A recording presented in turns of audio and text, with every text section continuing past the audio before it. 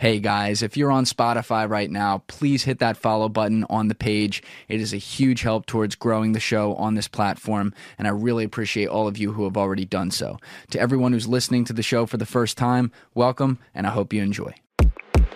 It almost seems like they're watching us like a god a little bit, if this is the case, to make sure we don't destroy ourselves. So I interviewed a number of eyewitnesses regarding that aspect of the phenomenon, and that is particularly during the Cold War, the height of the Cold War. They are witnessed in Russia and all scattered across the United States. And this launch control officer, Robert Salas, I'll never forget this. He said, "Well, James, the message I got when they shut our nukes off, it's almost like they were taking matches out of the hands of a baby."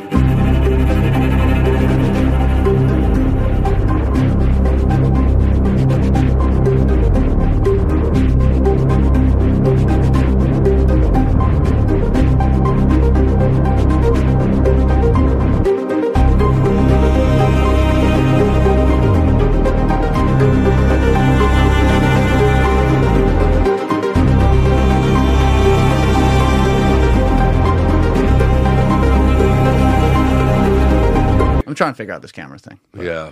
We'll get it there. But James, this was a small world situation with you coming in, because a few months ago, I had Alessi over here who's in the studio, who's a longtime friend now, future producer of the show. But I had Alessi in here about, I guess, a year ago now. It was January, right? And he had just helped you produce this documentary down in Brazil.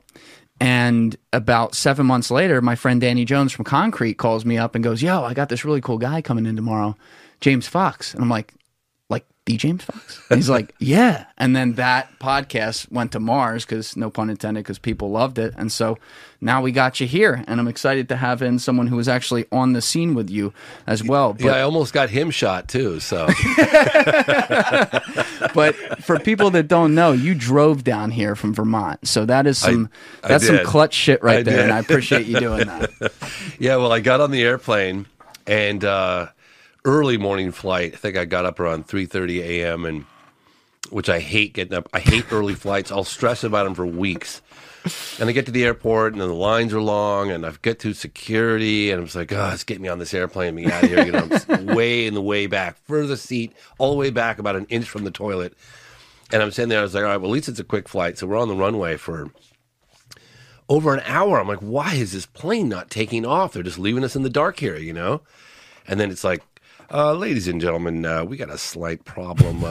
One of our engines has failed us. Why didn't that pilot go, "Fuck it, we're going to give it a go"? I know. I was sitting there going, well, at least it failed now, as opposed to on, halfway into takeoff, right? 75% shot, we're good. I'll take those odds. We're going down.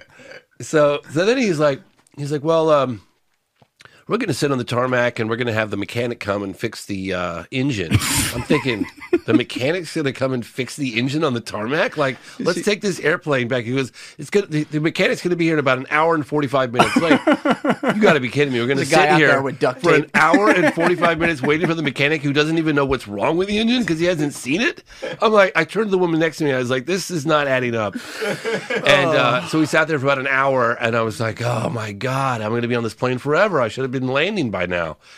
So then he goes, actually, we're gonna cancel this flight altogether. We're gonna bring it in, and at which point, I decided to drive down. You made that decision. You called me as he was canceling the flight, like on the plane, and within 10 minutes you were behind the wheel of your car. That was some clutch ass fast decision making right there. Yeah, I didn't even. The queue at the desk, at the American Airlines desk, was so long, and everyone's flight situation was so complicated because they had connecting flights that they were missed, and so I knew that each person was going to take forever.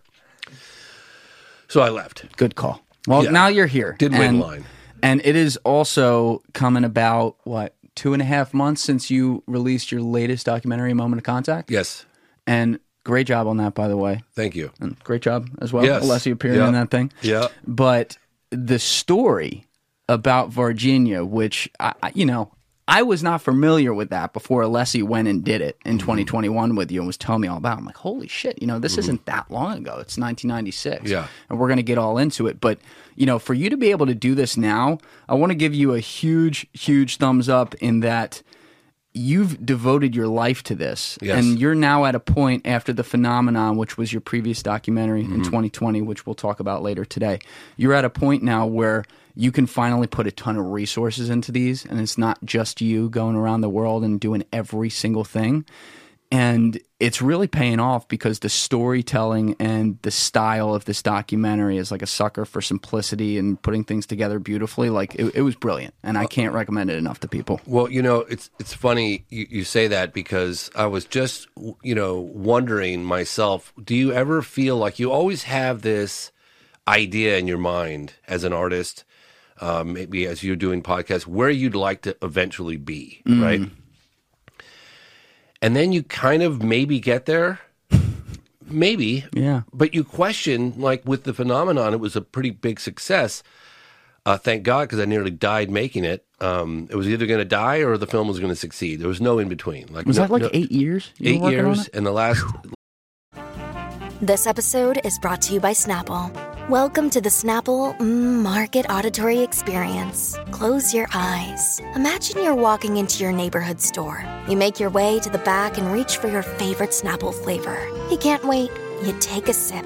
Whoa, that's a lot of flavor. What flavor are you holding? Now open your eyes and check out Snapple.com to find ridiculously flavorful Snapple near you.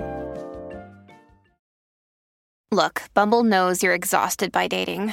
All the, must not take yourself too seriously, and 6'1" since that matters, and what do I even say other than, hey? Well, that's why they're introducing an all-new Bumble, with exciting features to make compatibility easier, starting the chat better, and dating safer. They've changed, so you don't have to. Download the new Bumble now. Like the last push was so intense that I was in a ball crying for days. And I remember my partner, Rebecca, bringing me food.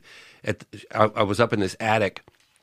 She came up the stairs and she would leave the food for me at my foot because I couldn't even talk. And I was just, I'm not kidding you. I had lawsuits and people suing everybody. And then the distribution company saying, you know what, we're just going to shelve this. I finally get it done after 8 years. And now I'm looking at the prospect that my movie is going to be shelved because it's a liability, because everyone's trying to sue everybody else. Who was trying to sue?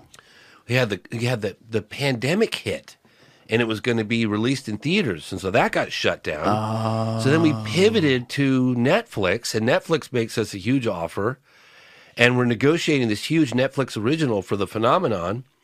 And I have this outside guy who will remain nameless because it doesn't matter, but he negotiated the whole deal. He approached me. And then, after weeks and weeks and weeks of negotiations, we have a multi-million-dollar deal on the table, super pumped. All of a sudden, my distributor is like, under the cloud of COVID, whoa, like, time out here. We can't sign. I said, what do you mean we can't sign? He said, we accidentally signed a deal, non-exclusive, with Discovery Channel. Oh. Yeah. So Netflix is going, well, how come we haven't signed? And we're like, well, there's just one little thing we're unwinding. Just, everything's good. Like, don't worry about a thing. And then, like, week after week after week, and Discovery Channel wouldn't talk to me. By the way, guys, just some context as to why I reacted that way about Discovery Channel. I've heard some not-so-positive stories about them behind the scenes, and one of those stories is also very public. In episode 124, Paul Rosalie spent the first 20 minutes of that conversation explaining about his dealing with Discovery Channel and how it almost ruined his life. So you can check that out later after this podcast. And this is when the pandemic had started. This is like the pandemic summer 2020. hitting, everyone's suing. So now the guy that put the deal together for Netflix, as he's seen it come unravel, is going, I just put my reputation on the line. I just got this whole deal buttoned up.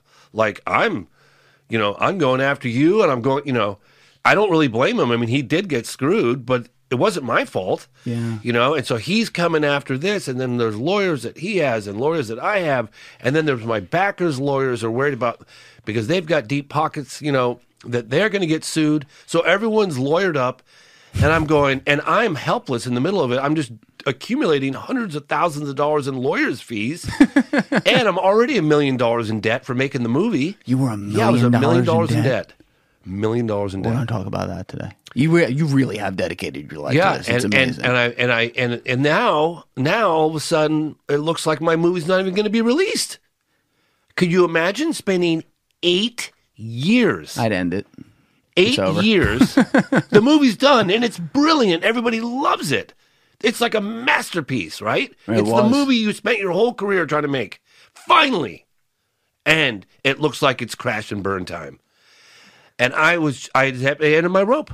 I couldn't, the stress levels and my partner Rebecca was just like, when is this? I don't blame her. Okay, I'm not attacking her at all. I completely understand her saying this. When is this nightmare going to end? This has been going on. You're so in debt. It's taking the family down. We got all this stuff. I had no money. How old was your kid? Like 4? My son was probably 4 or 5, maybe 5, maybe 5.5. So you're a newish dad. I'm a newish dad. I know.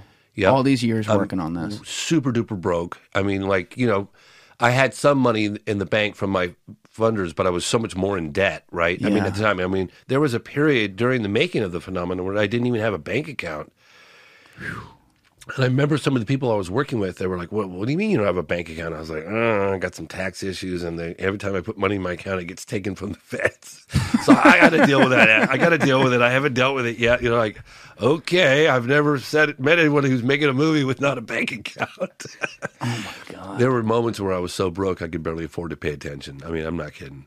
Well, it worked out, and it did. And thank God. I think that is some universe talking to you, because there are a lot of people who try to go after something. It gets a little hard, and even some people who stick with it, they give up after 2, 3, 4, 5 years. You were doing this and working other jobs, because you made 2 other documentaries, by the way. Over the years, you did it for 25 years, 30 years of your life, and so you're finally getting to that point, and then you put out with The Phenomenon a documentary that has Senator Harry Reid, who's now he's like dead as fuck, right? Yeah, unfortunately. Yeah, he's bless his heart. R.I.P. Harry. But Harry was on there. You had David Fravor on there. You had your friend Jacques Vallée on there, who you went on Rogan with him, right? And that was after when that documentary came out? Yeah, that was, I think we went on Rogan about a month and a half after the film came out. So probably December of 2020, right? 2020. Okay, yeah, it's the end of 2020. And then you brought Christopher Mellon on camera for the first time, who we will talk about later. He was the guy who said he walked him out, right? Walked the tapes out, the evidence out of the Pentagon onto the front page of the New York Times. Insane. So you had all these people in here, and it really truly is a masterpiece, because it takes you in a timeline of really all the major UFO potential sightings that have occurred since since World War II. Yeah. And I'll explain why I did that. You get the well. Please explain. Oh, okay, yeah. So let's go there. Yeah, because people say to me like, "Oh, I really enjoyed the." Some people enjoy the first half. Some people enjoy the second half. I said, "Look, I get it, because the problem I was dealing with, a number of problems. One is no one's ever going to believe the second half if they don't have the first half. Yes. Okay. Good call. If I was to transcend the UFO community and penetrate a much more mainstream audience, I had to set the story or the likelihood of the landing in Rua, Zimbabwe, 1994 at Ariel School. I had to set up the likelihood of that happening. Otherwise, no one's going to believe it. I wouldn't believe it. A UFO lands at a school in Africa, and the occupants get out and interact with like 100 school children witnessing this in broad daylight. Come on, man. That's a pretty tall tale, right?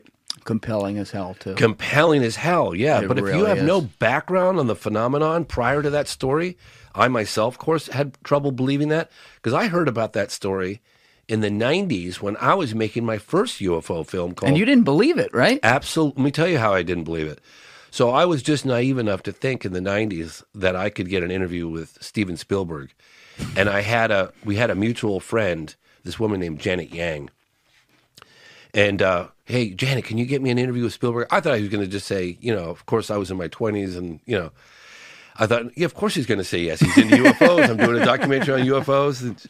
And he goes, he of course, totally, says no. But he said to her, tell James if he's doing a film on UFOs, and I think it was probably 1997 or 96, 97, something like this. You should tell him that he should look into this landing case at a school in Zimbabwe. And I thought, oh, come on, man. Like, seriously, this guy's trying to waste my time here. I came from Spielberg, but I didn't waste any time. I didn't look into it at all. I didn't, just like the new film, Moment of Contact. I'd heard about that case in the late 90s, and I refused to look into that case because I just think sorry, I don't know why I got the sniffles here. You have to edit that. Sorry. I'm leaving. It's not what it looks like, I swear. No, I don't have COVID. We were out late last night. It's been a long 2 days for you. Oh my gosh. No. But anyway, I set up the phenomenon doing an historical perspective from 1947 to modern day. And I did it because I knew that no one, if I penetrated a broad mainstream audience, no one in that audience is going to believe the landing happened in Africa and made contact with these school children if I didn't give them a snapshot history of the phenomenon. And we'll break it down later, but a really compelling aspect about that is the similar descriptions. When you go through that documentary and some of it is some people who are dead now and you're using historical footage and whatever, and others you have the people who are still alive talking about it, and these are people from all over the world, Australia, Zimbabwe, United States, South America, whatever, and they're describing such similar imagery where it's like, does that mean it's not possible that's not true? Well, nothing's impossible, but when you put that as like a mountaintop of evidence for people who have never really looked into this before or cared even and are like, aliens, what the fuck? Yeah. You look at that and now you're like, okay, I can't dismiss this. There is definitely some sort of, no pun intended, phenomenon here. Is it of this earth? Maybe. Is it of another planet? Maybe. And that right there is enough to move what some people would call,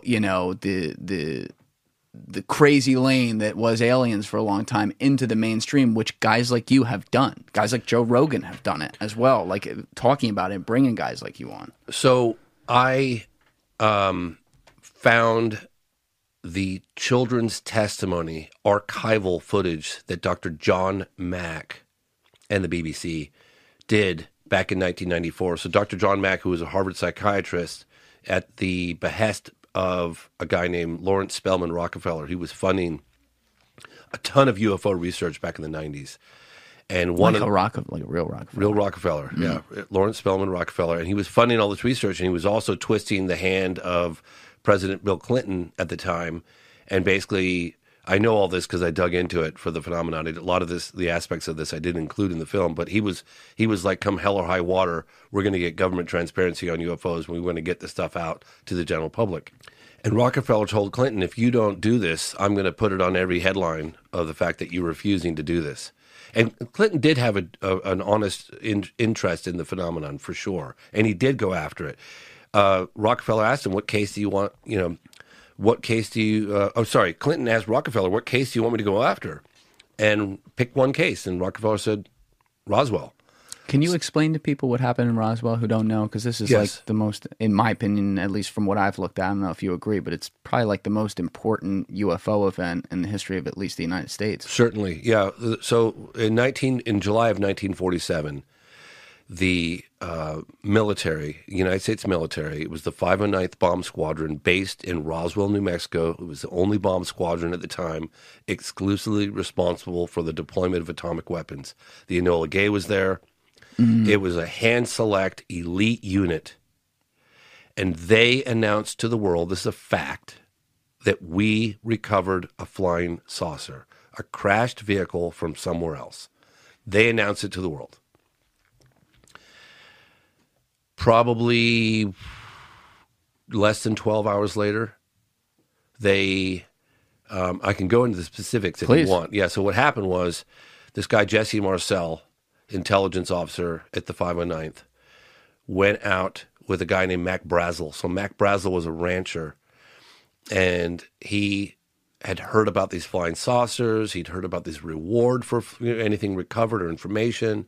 He had a huge ranch in the middle of nowhere, super remote spot, and he comes in the local base and he says, and he has some debris with him, and he says, you guys talk about these flying saucers. I think one of them crashed on my ranch.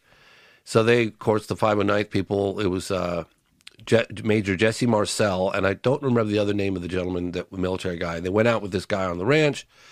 They go in, they spend the night. They come back the next day. They got this debris. They make the determination. All right, we've got a crash of an unknown vehicle from another, and they make the announcement, and they tell the world. The higher ups get involved. They get a B-29. They put the debris on a B-29. They're going to take it to Wright-Patterson Air Force Base. Jesse Marcel's on the airplane. They fly with a pit stop at Fort Worth in Texas. They get off the plane. And there's a media frenzy everywhere. This story is making headline news all across the world immediately. Oh, right, yeah. And there's a guy named General Roger Ramey. He's standing at the base of the airplane. He's at the base at Fort Worth. And he looks at Jesse Marcel, who just came off the airplane, and said, "You keep your mouth shut and let me handle this." And so they go in to a room. There's a conventional weather balloon on the ground, just like balsa wood and tin foil paper. And he says, and it was General Roger Ramey, it was Jesse Marcel, and Colonel Dubose. And they throw this debris out there. He says, "You just stand there, and this is what we found." Smile for the cameras. And smile for the cameras, yeah. And so they kill the story right there on the spot. Terribly sorry, what we once thought was a flying saucer. Turns out it's just a common everyday weather balloon. So this is actually... And Jesse and the debris is on the B-29 sitting on the tarmac right there. And I'll put this in the corner of the screen so people can see this. But if you turn to the TV behind you right now, yep. I just want to make sure so that we can give people also like the stuff you put together, so they can see this. I got those original photographs from Roswell, the local paper in Roswell, the Wriggler prints. Those are really high resolution photographs in the phenomenon. All right, guys, I got an important announcement about the show. The Patreon is officially, finally live. If you hit the link down in the description to the video, or if you go to the YouTube channel page and go to the About section, you will find the direct link to the Patreon page, and I'm starting off with one $5 a month group. So I'm hoping that this is going to be a great driver to be able to scale this show and invest back in you guys. At this point, I'm still the only employee of the show. I have one intern who cuts together a few clips for the second channel that has like 430 subscribers on it right now, so that's not really doing anything yet. But I have been at this for 3 years, and every single thing from the comments all the way to the metadata to obviously all the edits and everything around this show has been on my shoulders. I think that's pretty normal for content creators who are coming up. That's just kind of the game and what it is. But in order to grow and really increase the content we do, I got to be able to invest and add some scale here and really add at least one person to be here in the trenches working with me every day. So I'm hoping Patreon is that outlet, and I would really, really appreciate your guys' support. We are going to start off with 15 minutes of exclusive content being posted this week from James, actually, in the studio here. And it was basically when the cameras were on in between what became the 2 podcasts we did. That's right. This is only the first of 2 podcasts coming. And it had nothing to do with either of the 2 conversations. So I'm going to take that 15 minutes and put that on Patreon. And that will be the first content we put there. And hopefully we can add some things moving forward. But to be clear, this page has been something that some fans have been in my ears about for a long time to do, to be able to scale the show and invest back in all of you. So I'm taking the advice, and hopefully it works out. So thank you to everyone who's going to support it, and hope to see you over there. Who was this guy, by the way, walking through his field? Jesse Marcel. That's who you're talking about. Yes. Okay, so this is him reliving it. Yes. And was this I forget, was this your footage? No, this was shot in the 80s, and yeah. I'm the most rare footage in the history of this case. We did a laser-like focus on Roswell. I got the #1 researchers, Stanton Friedman, Kevin Randall. I got Don Schmidt, all the people that wrote the book on Roswell.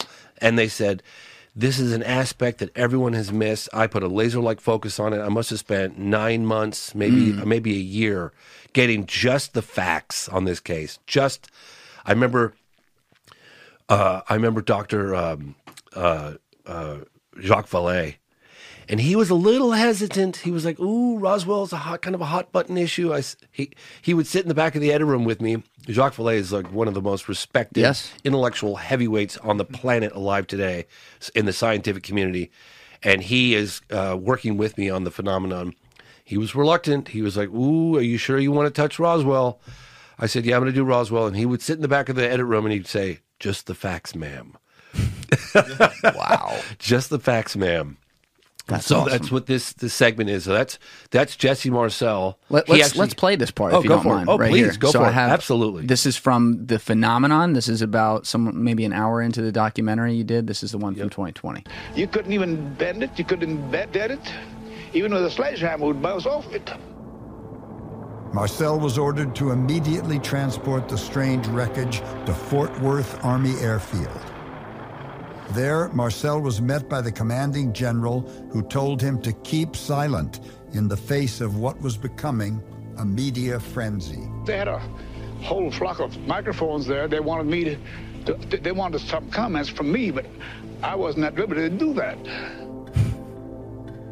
There Marcel it is. was instead ordered to pose with wood, foil, and rubber debris from a conventional weather balloon. The real stuff was on the airplane on the tarmac, All just I could like do is keep a mouth shut. Wow. And General Ramey is the one who told the newspapers what it was and to forget about it. It was nothing more than a weather observation balloon. Of course, which we both knew differently. Both knew Colonel differently. Thomas DuBose. And he said that. so confident. Colonel DuBose. This is can you play this one more Oh, statement sure. by Yeah, Colonel yeah. DuBose? Absolutely. Because this guy was also in the photograph, Colonel DuBose. Thomas DuBose, All right, who was also ordered to pose with the fake debris, describes how an iron curtain of secrecy slammed down. This is the highest priority you can exhibit, and you will say nothing. More than top secret, as he said it. Beyond that, this is the story we're going to tell the public. It was a cover story, the balloon part of it. In order, we don't have any more inquiries about what we picked up on the desert. Well, there you go. So, I get the chills even to this day looking at that, because you're going to tell me that a weather balloon is top secret? Higher than top secret. Like beyond top secret, That wouldn't have passed in the social media era. Exactly. Back then, take a few pictures, get in the papers tomorrow, it's over. So this happens, and then of course I didn't even get into the bodies of Roswell, because that's a whole nother can of worms, but there's a preponderance of eyewitness testimony that would indicate there were bodies recovered as well. So, getting back to Rockefeller and Clinton went after Roswell, and Clinton was not happy with the answers they were getting. And I know this because I talked to all the people around Clinton at the time, even Sheila Widnall, Secretary of the Air Force, John Podesta. I talked to members of the Rockefeller family about it. Did you do that on camera? No. I was going to say, I didn't see that. That was not in the film. Kind of kept that aspect of it as kind of off to the side, yeah. In any case,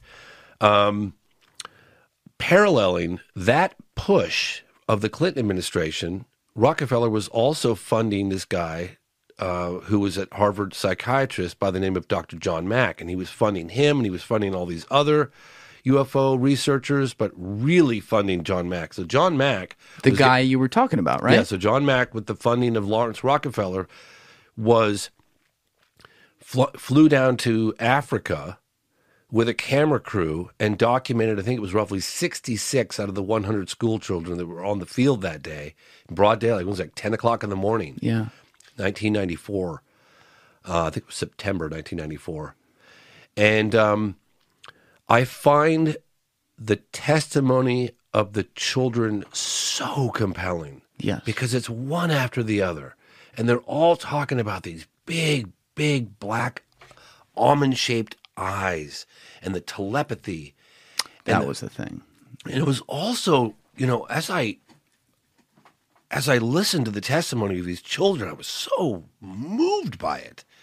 All these kids saying the same thing. Of course, some of them saw the craft over here, some of them saw it over there, and they saw red lights and blue lights and green lights, all metallic, bright, shiny object. And it was almost like you got the impression that whatever it was they were looking at was in between dimensions, because it could appear here and appear over there. This is one thing that I didn't share. It's certainly not in the movie, but according to the children, these beings that were roughly the size of them were as curious about the children as the children were of them, and they were mimicking the children's behavior. on the playground. They were almost like, because the children would get to these, in Africa, in Zimbabwe, I was told that if the grasses and stuff weren't maintained and mowed, there were dangerous snakes and spiders and things of that nature out there. So the children were not allowed to go beyond these big telephone poles that were defining the perimeter of the playground. But being children, they would go all the way out to these poles and they would skip and dance on them, knowing that if they went 2 inches to the right, they would be out of bounds, which they weren't allowed to do. They'd get in trouble for. So they would skip along these poles. And the children told me, as adults, that these little creatures were mimicking their skipping behavior in a very benign fashion. Didn't you say something about they were like jumping on the logs with them too? And skipping along. They were kind of floating along the logs, according to the children, very happily and non-threatening. But they were as curious of the children as the children were of them, according to the eyewitness witness testimony. And it was the preponderance of first-hand eyewitness testimony. I mean, you think about 100 school children in broad daylight all seeing something completely inexplicable. There's no terrestrial explanation to what those children saw. I'm trying to remember, did the kids, because you interspliced this with Dr. John Mack's interviews from back then when they were all children, and then you brought some of these now adults back to discuss it, and you did it on camera at the school. I remember in the documentary the adults described telepathy. Yes. I don't know if the kids used the word, but did they describe how the aliens were communicating with them in their mind? Yes. Yes, they did. The children did, yes. That they would see imagery, that they were communicating telepathically with these children. And what were they saying to the children? They were depicting destruction of the planet. Technology was going to be our downfall. That was amazing. That the things kids of were that saying nature, and all these children were saying. Now, not every child had the telepathic communication, but the ones that came face to face. How many? If you look at Selma, a good percentage. Honestly, I don't know because I didn't talk to all those, but a lot of them. So, you have Dr. John Mack. He had, I think, 66 children on camera, both in the playground and sat-down interviews inside. And they all saw either the craft or the beings at a distance. And there were a handful, because there were different groups of kids in different locations. Everyone froze. I mean, they were just like, what the hell are we looking at here? And some of them had face-to-face contact, like Selma, for instance. And I said to Selma and Liesel, well, how close were you to this creature? Yeah. She said, about a meter. Well, a meter is like 3 feet, right? So that's like arm's length. And it was the same size as them, you said. Same size as them, yeah. Which is how these are often described at all these. They're childlike size. Really funny because they interview this one kid, and it's on the archival footage, and the person asking, so how big was this bean or whatever you call it? And the kid goes, about my size. About my size. It was so cute. Oh my gosh. And they talked about it so matter-of-factly, And there's no bias with children like at that level, they're not saying like we saw aliens from Alpha Centauri or it's like here's what we saw, we all saw it, and and the other thing is that they felt that the adults had let them down. Well, of course the adults didn't have an explanation for what had happened. The school teacher, now she's the headmistress, Judy Bates, actually had her own experience with this thing, and she kept it quiet because she was in fear for her career, her reputation. So she felt terrible. I actually went to Africa and I met with her, and she apologized. I said, anything you'd like to say to the children? She's like, I'd like to apologize. I was dealing with my own kind of experience. And she was concerned about her reputation and her career and her future and decided to just keep that quiet for 20 whatever plus years. And what year did you visit there again? Like 2018? I went there in like 2017, 2018, something like that. Yeah. So here's a little clip from I think this was Selma because I don't remember all their names, but not her right there. She's about to come on. This alleged encounter caught the attention of Pulitzer Prize winning Harvard psychiatrist Dr. John Mack. seen that he was looking at all of us. Is that her? Yep. So that's Liesl. Liesl. She had face-to-face telepathic communication. Felt scared? So did Salma. What was scary about it? All right, so she said I felt scared. Well, felt scared because I've never seen such a person like that before. And I saw this person, and it had big eyes. That's all I saw about it. Yeah, that's Emma. She lives in Australia now. Quite a long top. Mm-hmm. With a big head and eyes that are bigger than ours.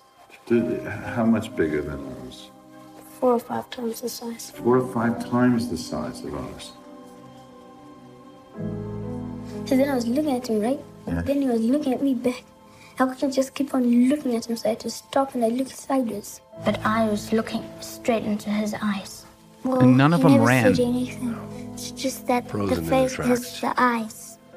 Maybe they're trying to communicate with us, show us something which we don't know about. I think they want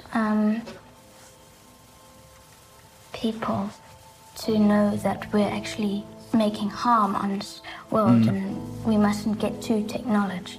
We don't. Okay, so that's Yeah. what I want to leave it right there Yeah. because here's a very,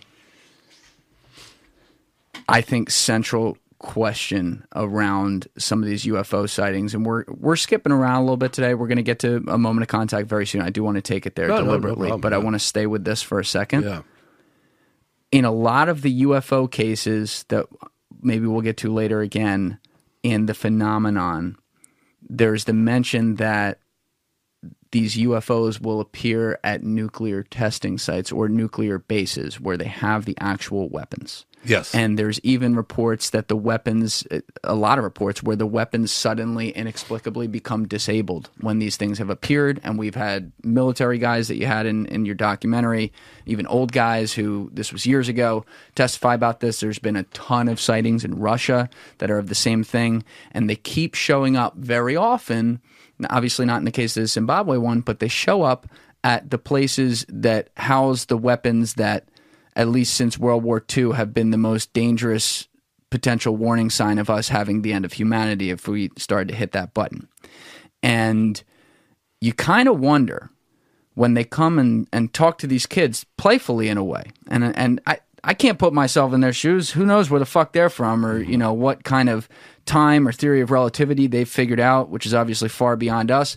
But it almost seems like they're watching us like a god a little bit, if this is the case, to make sure we don't destroy ourselves. And then they come to innocent little children, playfully talk with them in a telepathic way where these kids, they're fucking 8 years old, 7 years old, and they're talking about how this is in 1994, before the internet, how we're destroying the planet and doing all this shit to it, and that's the warning they give. It's almost like that was a way for them to go communicate to the everyman through the eyes of an innocent child the things that they're trying to say by saying, don't hit that fucking button, idiot, when they're standing at these nuclear bases or flying over these nuclear bases. So I interviewed a number of eyewitnesses regarding the that aspect of the phenomenon, and that is they're seen over these, particularly during the Cold War, the height of the Cold War. They are witnessed in Russia and all scattered across the United States. And this launch control officer, Robert Salas, I'll never forget this. I think I included this in the film Out of the Blue I did.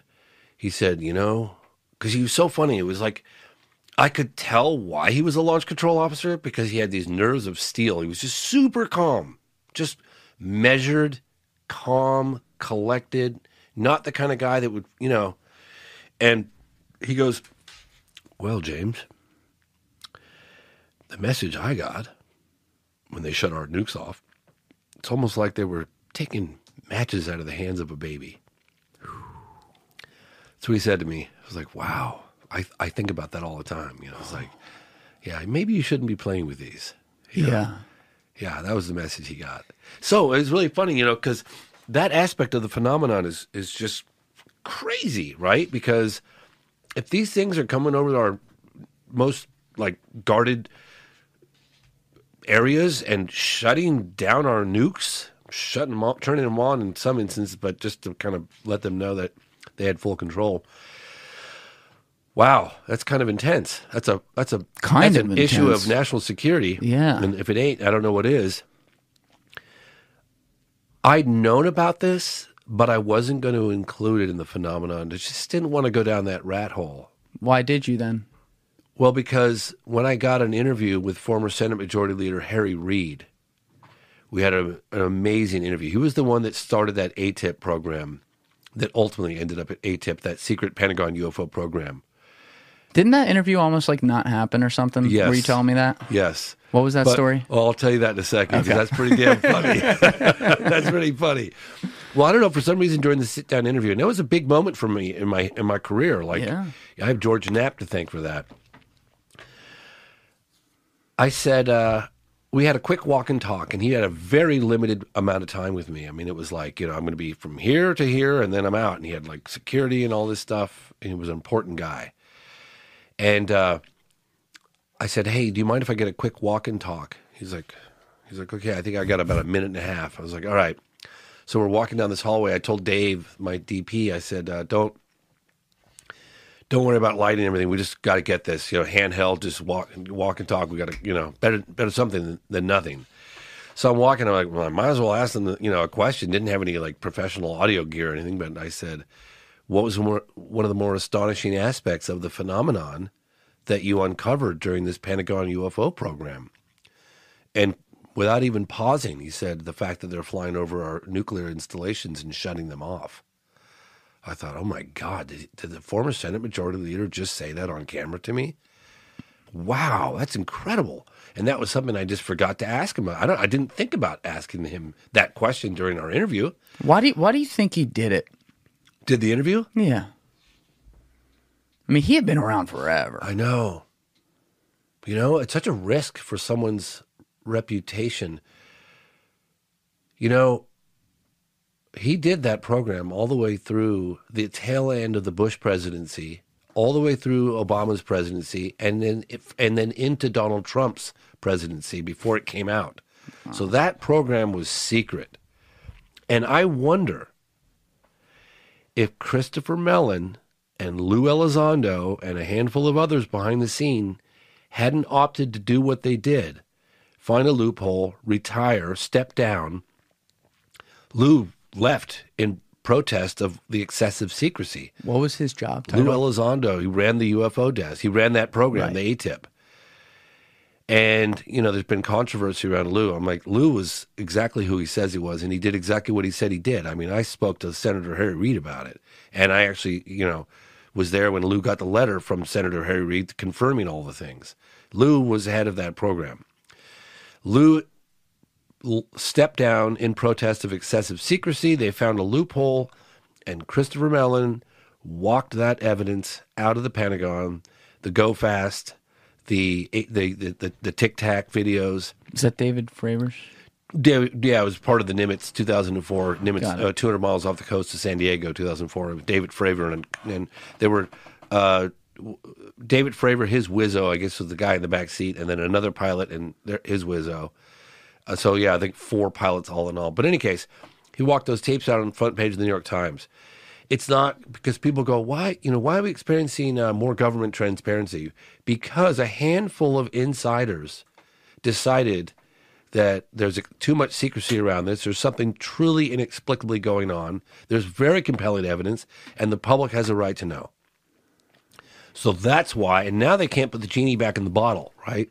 The intelligence people have been like, even Senator Reid said this to me on camera. He goes, when they found out I wanted to do a UFO program, even though it was hidden from the public, they were just putting the brakes on. No, we can't do this. No. He got so much resistance, and he fought back, and he made it happen. But it was still in secret. Obama didn't know about it. Bush didn't know about it. And Trump didn't know about it. Wow. Yeah, I know. I mean, in some ways, like, I know there's all kinds of, like, power broking behind the scenes in D.C. Your position, like the Democratic leader of the Senate, like, you've been there a long time. You were there before the president was there and everything. So there, in some ways I could see that, but still, to have someone that high profile talk about it is wild. And if I played, like, cynic devil's advocate for a second, if this were if these things were the beginnings of all these crazy secrets that they possess that now they're admitting like they do have secrets to the public. I wonder if there's almost something way bigger that could very well have to do with aliens that they're trying to divert attention away from by throwing us things and acting like, oh, wow, yeah, no, this happened. Like, look at this fucking secret from 1955 we had. Yeah, we recovered that. And people are like, holy shit. But they'd really be going, oh, my God. Like, if they saw the real stuff that maybe they're not going to release. Like, I do wonder about that. Well, they definitely distraction. Have. We've only seen the tip of the iceberg. Oh, I know that, but I'm saying, like, they've talked about the icebergs there. Yeah. What about the other iceberg over there? The one that, like, the Titanic hit. Like, what if that's a way bigger iceberg and they're, like, not trying to draw attention to it? They're trying to divert attention by get carrot and a stick in it to all of us. Well, so this is something that I can give an example of obfuscation, okay, in my opinion. This is just my opinion. Nothing I'm stating is, well, the stories I'll tell you are factual in the sense that they're out there and they're pretty credible. I was investigating a landing case from 1964 in Socorro, New Mexico, from a police officer by the name of Lonnie Zamora, who was on duty in a hot pursuit.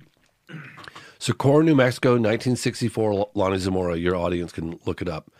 And in the process of that investigation, it was a close encounter of the third kind. Now, close encounter of the third kind, and this was in the peak of Project Blue Book, 5 years before it got shut down. Can you tell people what Project Blue Book is? Yes. So I'll go. So Project Blue Book was Air Force investigations of UFOs from 47 to 1969 when it was terminated. It started off as Project Sign. The conclusions of Sign were that we were being visited. That was scrapped. It went to Grudge, and then it went to Project Blue Book. But anyway, it was spanned from 47 to 69. In that investigation, during the investigations, there was a guy named Dr. J. Allen Hynek. And Allen Hynek classified UFOs into three categories. One, close encounter of the first kind, someone sees a UFO. Close encounter of the second kind, they see the UFO and somehow the UFO interacts with the environment, whether it leaves burn marks on the ground or someone's face or picked up on radar, photographed. It interacts with the environment somehow. It's there. Close encounter of the third kind is when, and this is like the Air Force's own files, this is not coming from me, is when there are reports of entities, beings associated with the UFO. So you have a UFO on the ground and you've got beings standing next to it. That was a case in 1964 with police officer Lonnie Zamora that I was investigating. In the phenomena. Yep. Very good case. It was a turning point for one of the debunkers, the loudest debunker, Dr. Hynek, who did a complete 180. And that was one of the cases apparently that really swayed him because he found the credibility of the police officers so high. And there was physical evidence on the ground. And there were other people that saw the UFO. And he got within 35, 40 feet of a landed egg-shaped object, and you wonder when the Tic Tacs were invented. I don't know what year they were. Were the Tic Tacs around in 64? Would Lonnie have described it as a Tic Tac? What the Nimitz saw, like that stuff. It was a white egg-shaped. He called it a white egg-shaped craft with landing gear. And that's what he saw with the people, right there. There were two beings, in white-fitting, like, coverall suits, and they looked diminutive, like small, childlike is the way he described them. I'll put that picture in the corner of the screen so people can see. Yeah, and he had direct eye contact with it. So anyway, I'm investigating this case, and I'm really sticking my teeth into it. I mean, I went to the National Archives. I found never before seen archival stuff and drawings of the landing sites and photographs, and I'm finding archival footage. I befriended Lonnie Zamora's wife, Mary. I became friends with her. I got her on camera for the first time ever. Because he's dead now. He's dead. Unfortunately, I missed him by a few years. That's a whole nother story. Damn it. Oh, there's so many things I wanted to ask him about. Was he killed before you could Oh, my gosh. Well, I don't want to go too far down this case, but it's a really good case, and there's physical evidence to this case, and more than just landing imprints and footprints of the creatures and all this other stuff. But I'm investigating this case, and I'm doing so over about a 5-year span. I'm going back and forth to Socorro. Like I said, I'm getting to know his wife. I got to know his daughter, Diane, and his son, Michael. And, all his friends, people that he worked with, got them all on camera. Some of them didn't end up in the film. God, I don't know why that happens. It just does. You think you get all this amazing stuff, but there's only so much. Yeah, I don't know how you fit it all in. How are you going to squeeze it all into? It's like one case among many other cases. You know what? Real quick, just side note. Have you ever seen the Frontline interview file? I don't know if that's what they're called, but like the PBS Frontline interview files where they play the full interviews they had as separate content? That's a brilliant thing to do. You should do that. I am sitting on terabyte upon terabyte of interviews. Yeah. I probably have the biggest collection of UFO interviews on the planet. Well, you should do that. Because I've been doing this for 30 years, like insane, right? I have so many. And James, we're going to do that. I know. Dude, I have so many. Thing is, I don't have the bandwidth to do all this stuff. But what I did do. Well, here you go. There's your bandwidth. What I did do 2 years ago, right after I finished The Phenomenon, I thought I got to get all my my interviews and all my other hard drives and old hard drives, and I got to put them all in one big fat drive. So I got two, I think 30, 35 terabyte drives, maybe 48 terabyte drives. I got a couple of them, and I put everything on them. Every film I've ever made, every interview, they're all there. So, and I got 3 back. I got one in Vermont, one in California, one in a storage, Don't tell people where this shit is. You out of your mind? Bustamante is going and finding it right now. But no, it's a very good idea. I should definitely do that. But let me get back to this, because this is interesting. Please. This is really interesting. I come across, and this is when I'm investigating the Lanning case, the Close Encounters of the Third Kind. I come across some articles by a woman named Coral Lorenzen at the UFO Chronicle or UFO Post she did during the 50s and 60s. She was a very prominent researcher. Coral Lorenzen. I'm trying to think anyway. I'm reading this article because, quite honestly, I thought it had something to do with the landing at Socorro with the officer Lonnie Zamora. And one of the aspects, the Air Force, and they were on the scene within 1 hour, Army and Air Force, they did not want Lonnie to talk about the fact that he saw these creatures. Downplay that. Don't talk about that. It's one thing to see an unidentified craft. It's an entirely different story when you're looking at some aliens, right? Yes. Or something that appears to be alien. Like, that's much more difficult to explain than an egg, okay? Everybody see the leprechaun say yeah. Yeah, exactly. So they were really getting Lonnie to downplay that. So it was very difficult for me, and Lonnie's dead, to find, the aspects of that encounter of the creatures. But I found it. The media got there just before the military arrived. Holder, his name was Richard Holder, and he was from White Sands. And he got there, and I actually talked to his kids. He unfortunately deceased, and they didn't make it in the film either, dang it. But they told me that the father took plaster casts of the aliens' footprints in the ground and the landing prints of the craft, and they said it was in the middle, it was an arroyo in the middle of the desert, and it was really heavy. Like there were no trucks, there were no tire tracks leading up to this site. So whatever it was came down and landed out of nowhere and left. And there were a couple of footprints exactly where Lonnie Zamora, the police officer, saw these creatures, and they were weird footprints. They were small. They were like... Yeah, you had this in the film, the footprints, totally, right? Yeah. So anyway, I'm investigating this, and I'll get to this other aspect in a second, because this is pretty amazing. So I read this article by Coral Lorenzen, the UFO Bulletin, and talking about a landing, and I was like, oh, cool, I'm going to get some more details on Socorro. And it's talking about a landing at Holloman Air Force Base, a landing that was also a close encounter of the third kind. Mm-hmm. However, this one might have been filmed by the military at White Sands. Excuse me. Now, Holloman is a stone's throw from Socorro. I mean, it's like, as the crow flies, I don't know, a few minutes, 30 miles. I mean, it's close. Close. Okay. Well, I'm absolutely convinced that the Socorro case happened, but now I'm suddenly starting to hear about a landing at Holloman. I don't exactly have a date. I think it might have been like right around the same time, but I don't have a date, which would have been around 64. And I'm finding this reports from Coral Lorenzen from that time in 1964 pretty damn credible. I'm like, So then I find another article.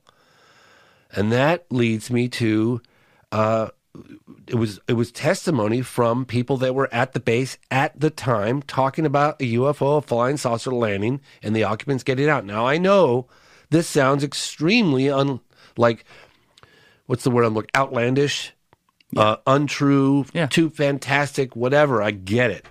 But I'm leading slowly. Then I find a film called UFOs Past, Present, and Future. And it was done by two guys, Emma Nager and Alan Sandler, in 1974. They probably started shooting in 72, something like that, shooting. Now, these guys had, you can go out and watch the film. It's on YouTube. These guys had unprecedented access, military access, during their production. How'd they get it? Well, they got it from a guy named Colonel Coleman at the Pentagon, but I won't go too far down that. But they did. Okay. They just did. And in this production, they're working with Hynek. They're working with, and Hynek was with Project Blue Book, the United States Air Force, but he's since left the Air Force. It was 72, something like that. He's working with Quintanilla, who ran Blue Book. They're working with Robert Friend, who was also part of Project Blue Book. They're working with this guy, William T. Coleman, who is currently at the Pentagon. He was public liaison officer for the Pentagon, and they were working with him at the time. Like, how did these guys get this level of cooperation in 1972? Wow. And I could tell every aspect of this production was carefully crafted. Every word in this film was carefully crafted because they kind of had to, because they were working with the military. Well, in this film, they talk about an incident at Holloman Air Force Base that maybe happened or could happen in the future, but it might have already happened. Could happen in the future. Yeah, exactly. So I'm like, huh. So I get in touch. I watch the movie and I'm like, God, everything else is so factual. All the cases are so factual. Like, everything is like, they cover Socorro. They cover all these other cases that I've covered that I'm very familiar with. I'm like, oh, man, there's something going on about this. So I contact Emma Nager, and I contact Alan Sandler, the guys that made the film. Emma Nager is super willing to go on the record and talk to me on camera, and he's super excited. He's like, yeah, they had film footage of that landing at Holloman. I said, what? Yes, they have film footage of a landing at Holloman. We almost got our hands on it. That's why we made the movie about an incident that may have happened already, or maybe it's something that's going to happen in the near future. But isn't that interesting? Okay, so yes. So Emma Nager is convinced that, and the relevance of this story will come out in a minute, I promise. No, this is good. Keep going.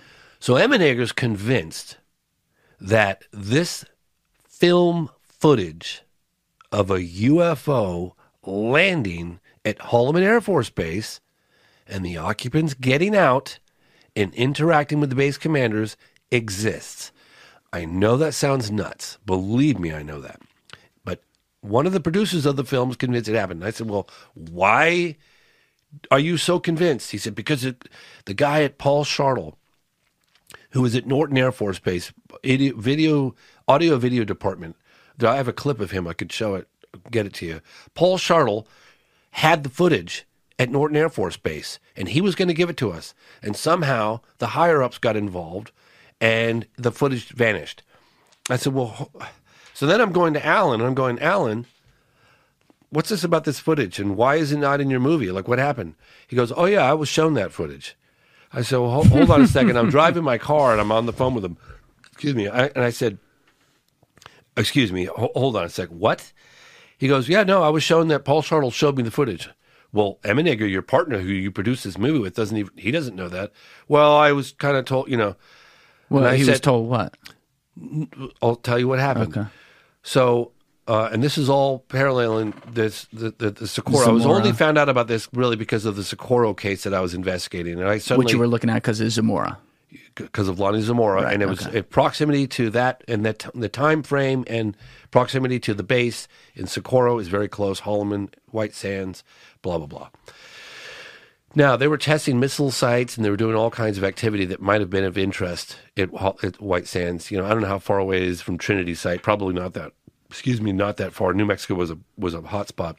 I'm going to put, by the way, just for people out there, I'm going to put a very, not like a Google Earth one, but a very basic map with like a pinpoint of these places Perfect. you're talking about in the corner so people can see for the visual. Perfect idea. So I'm in a car. I'm talking to Alan, and he tells me out of the blue that he saw, and this is the guy that produced UFOs Past, Present, and Future. He's got Jacques Vallée in the movie. He's got all these characters that were all part of the government. I mean, like, something was up. I pull the car over, and I did what I always do when I want to really absorb a story. And that is I close my eyes. And the reason why is because I want the words to create the imagery. I want to know exactly every detail of what he saw. So I pull the car over the side of the road, stop, turn the engine off, had the speaker, I had my phone on speaker, and I said, Alan, tell me exactly what you saw. So he said, okay.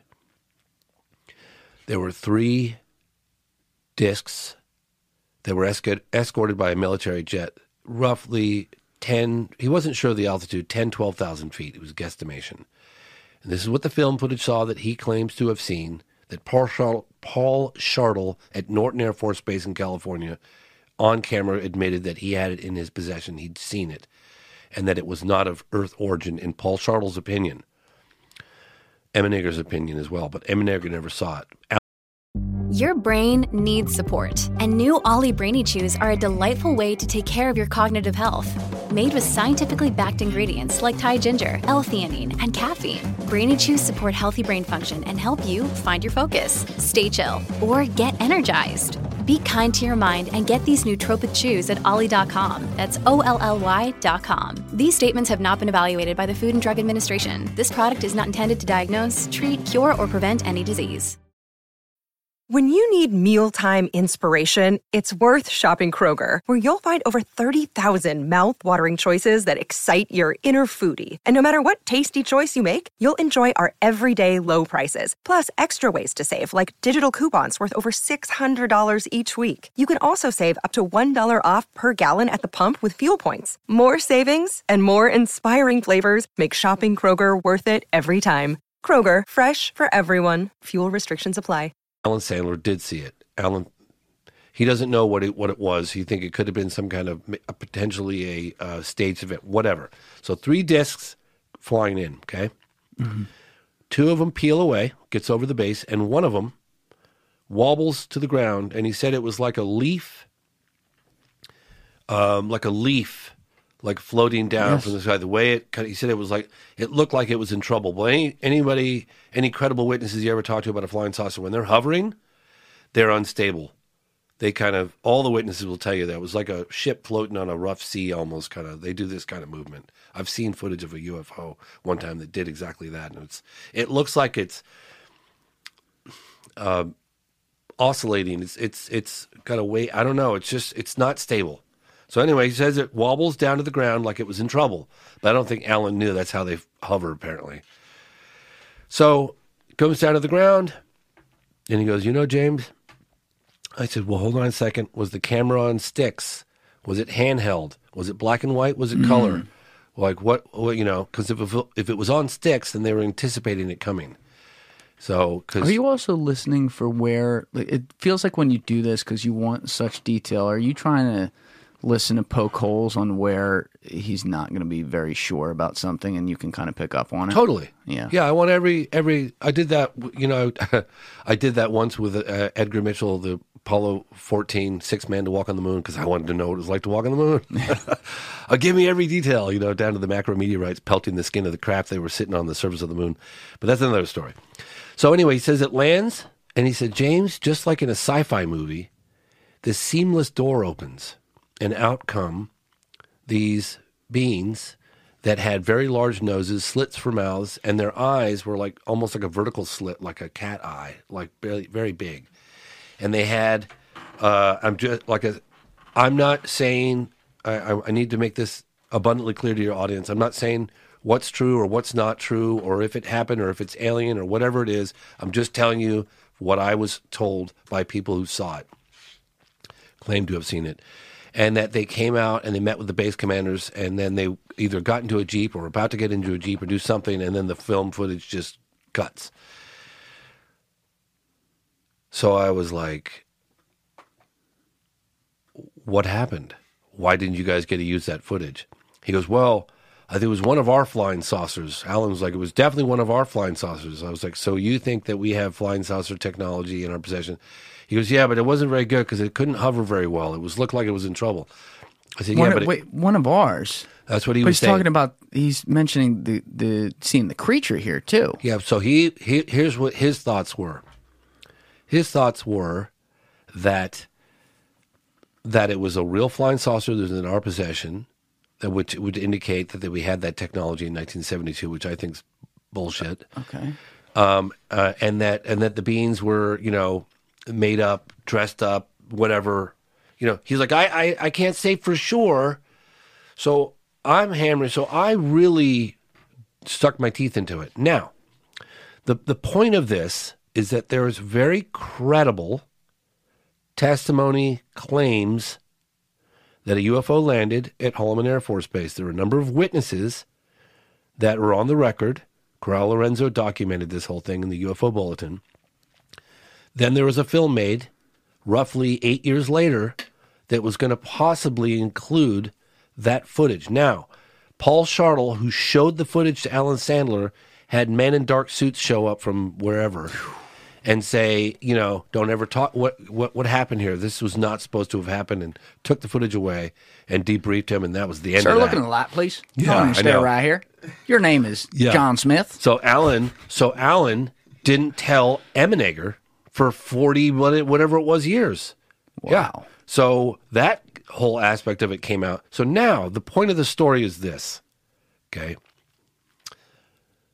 Now, if you go online, you hear about secret meetings with President Eisenhower and aliens at a base and blah, blah, blah. You hear all this shit. You're like, there's no substance to that story at all. In fact, there's lots of substance to the story I just told you guys. There is incredibly compelling testimony that that event happened and that there's film footage of that event. Now, what exactly it was it first contact?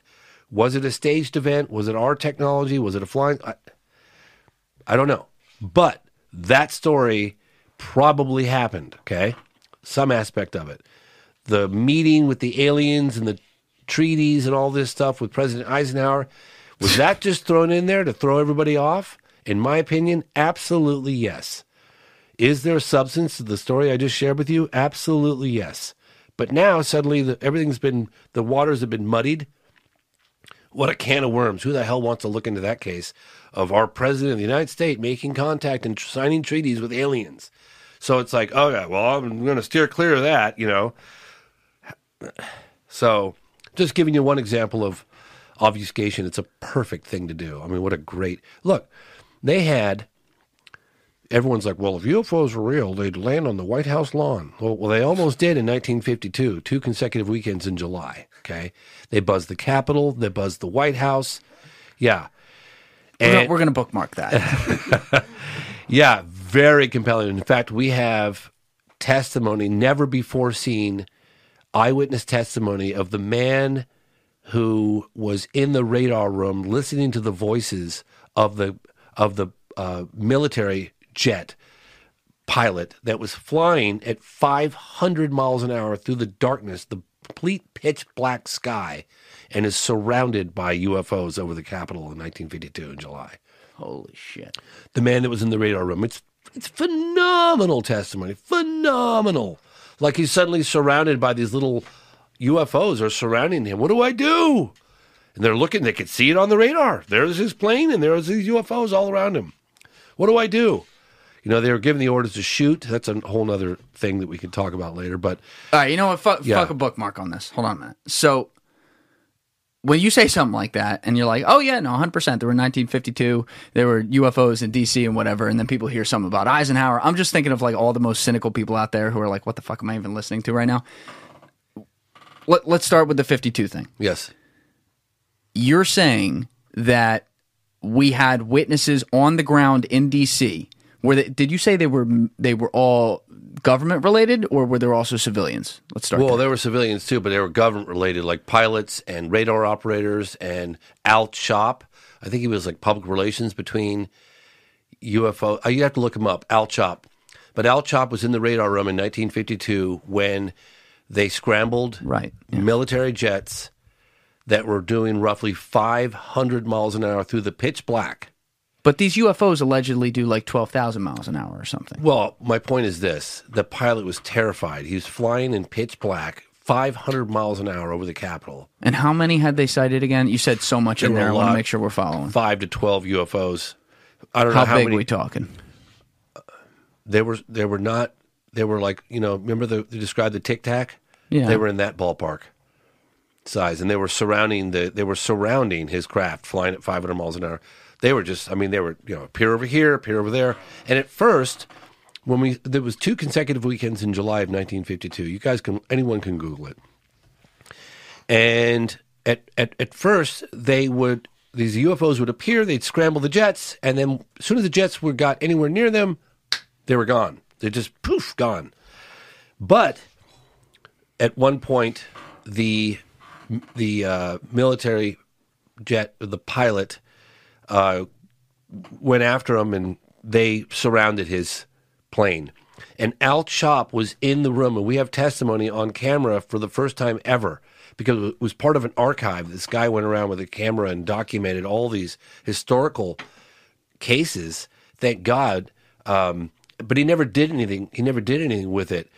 Tom Tullian and Project Archive, and I had read about this Project Archive, and I was like, oh my God, footage of Al Chop, footage of this other person. This is unheard of. Nobody's got any of this stuff. And reached out to him, and he's like, no, I don't know what you're talking about. That's just some weird rumor on the internet. I don't have any of that stuff. And I was like, that's kind of weird.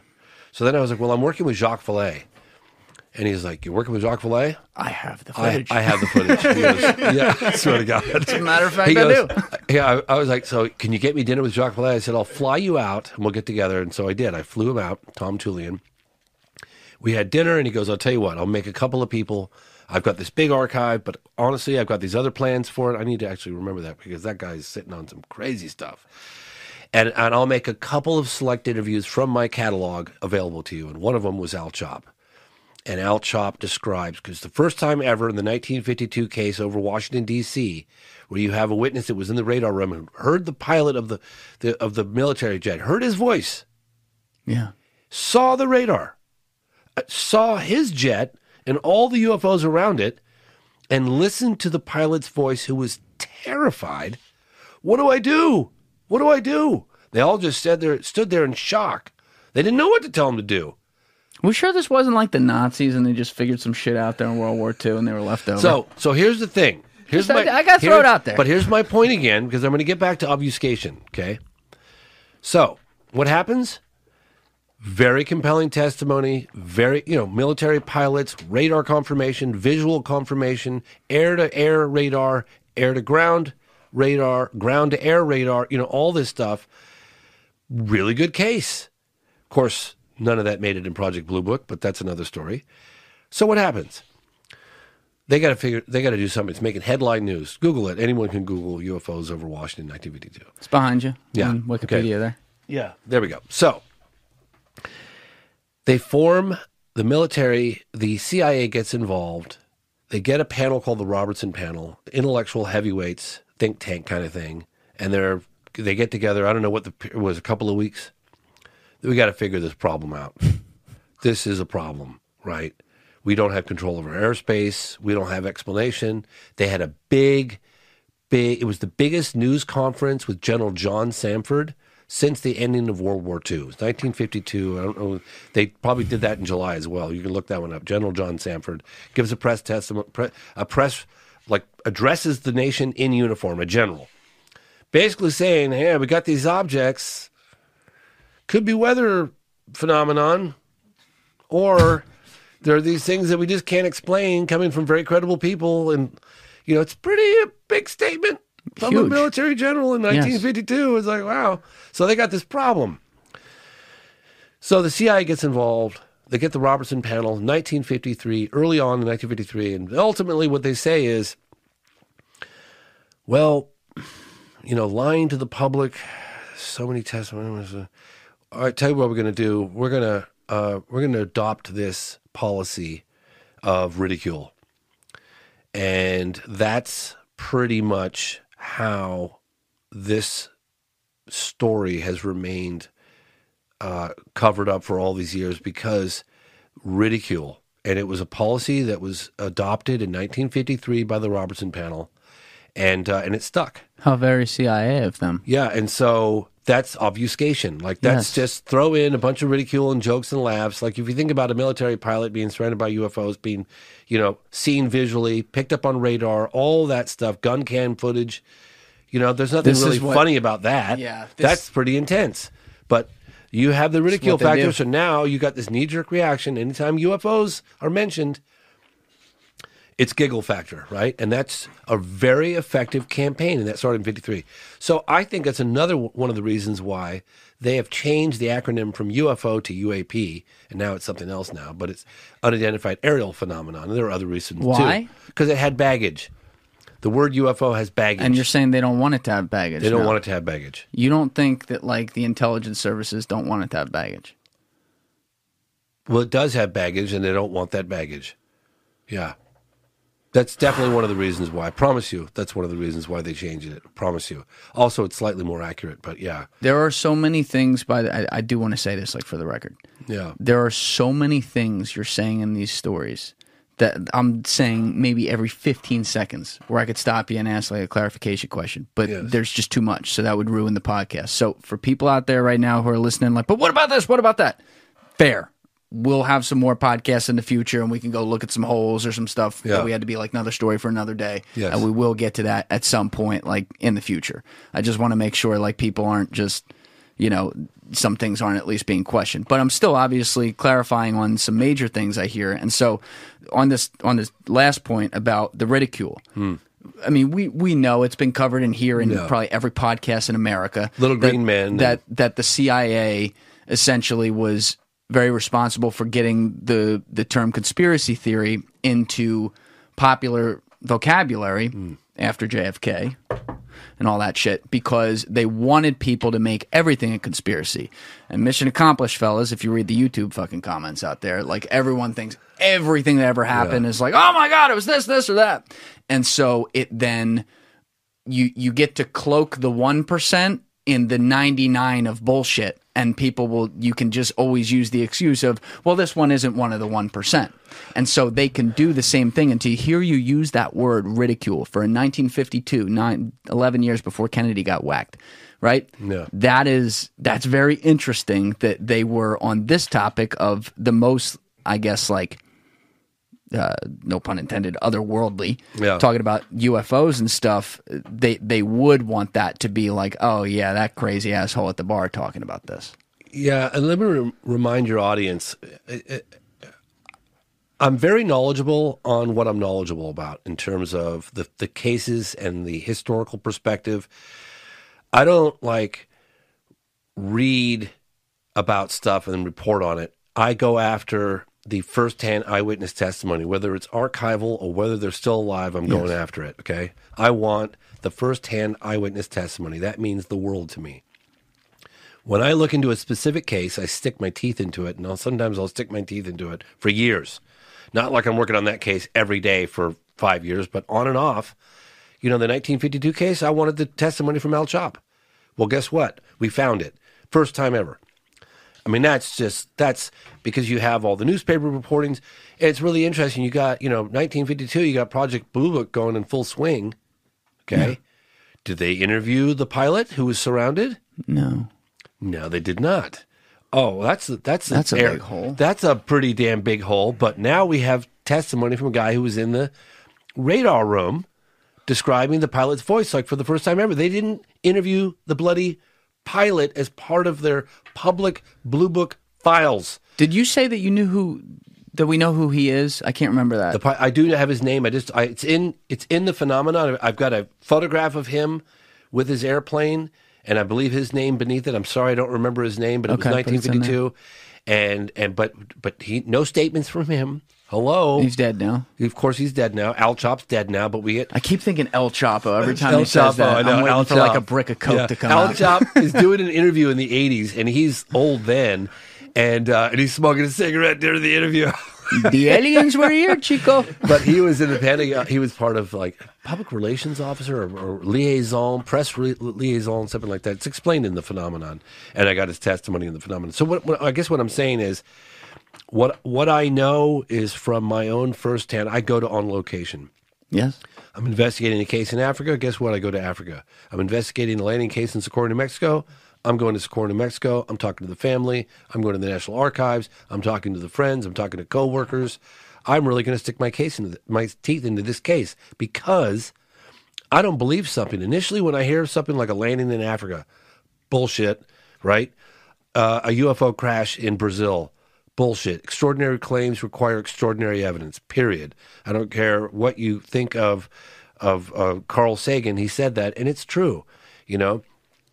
So in any case, all the stuff I'm sharing with the audience is stuff that I have personally looked into and gotten the testimony, either archival or met with the witnesses years later. Or both. And that's how I draw my own conclusions based on my personal research. I don't just like somebody who'll remain nameless, but he wrote a book on Socorro and he got the symbol wrong that was on the side of the craft. And I called him up and I was like, hey, well, how do you know? I said, because I went to the National Archives and I got the document that was written in Dr. Hynek's own handwriting of the case. Then I talked to his wife and I talked to the people around him and, and that's how I know, he's like, I was like, have you been to Socorro? He's like, no. So you did a film, you wrote an entire book on this case and you never even went to Socorro or the National Archives? Probably a government plant.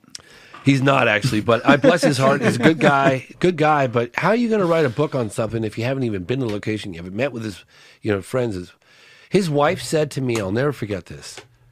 This is a guy who probably looked an alien straight in the eyes. A police officer. And this is not coming from me. This is coming from them.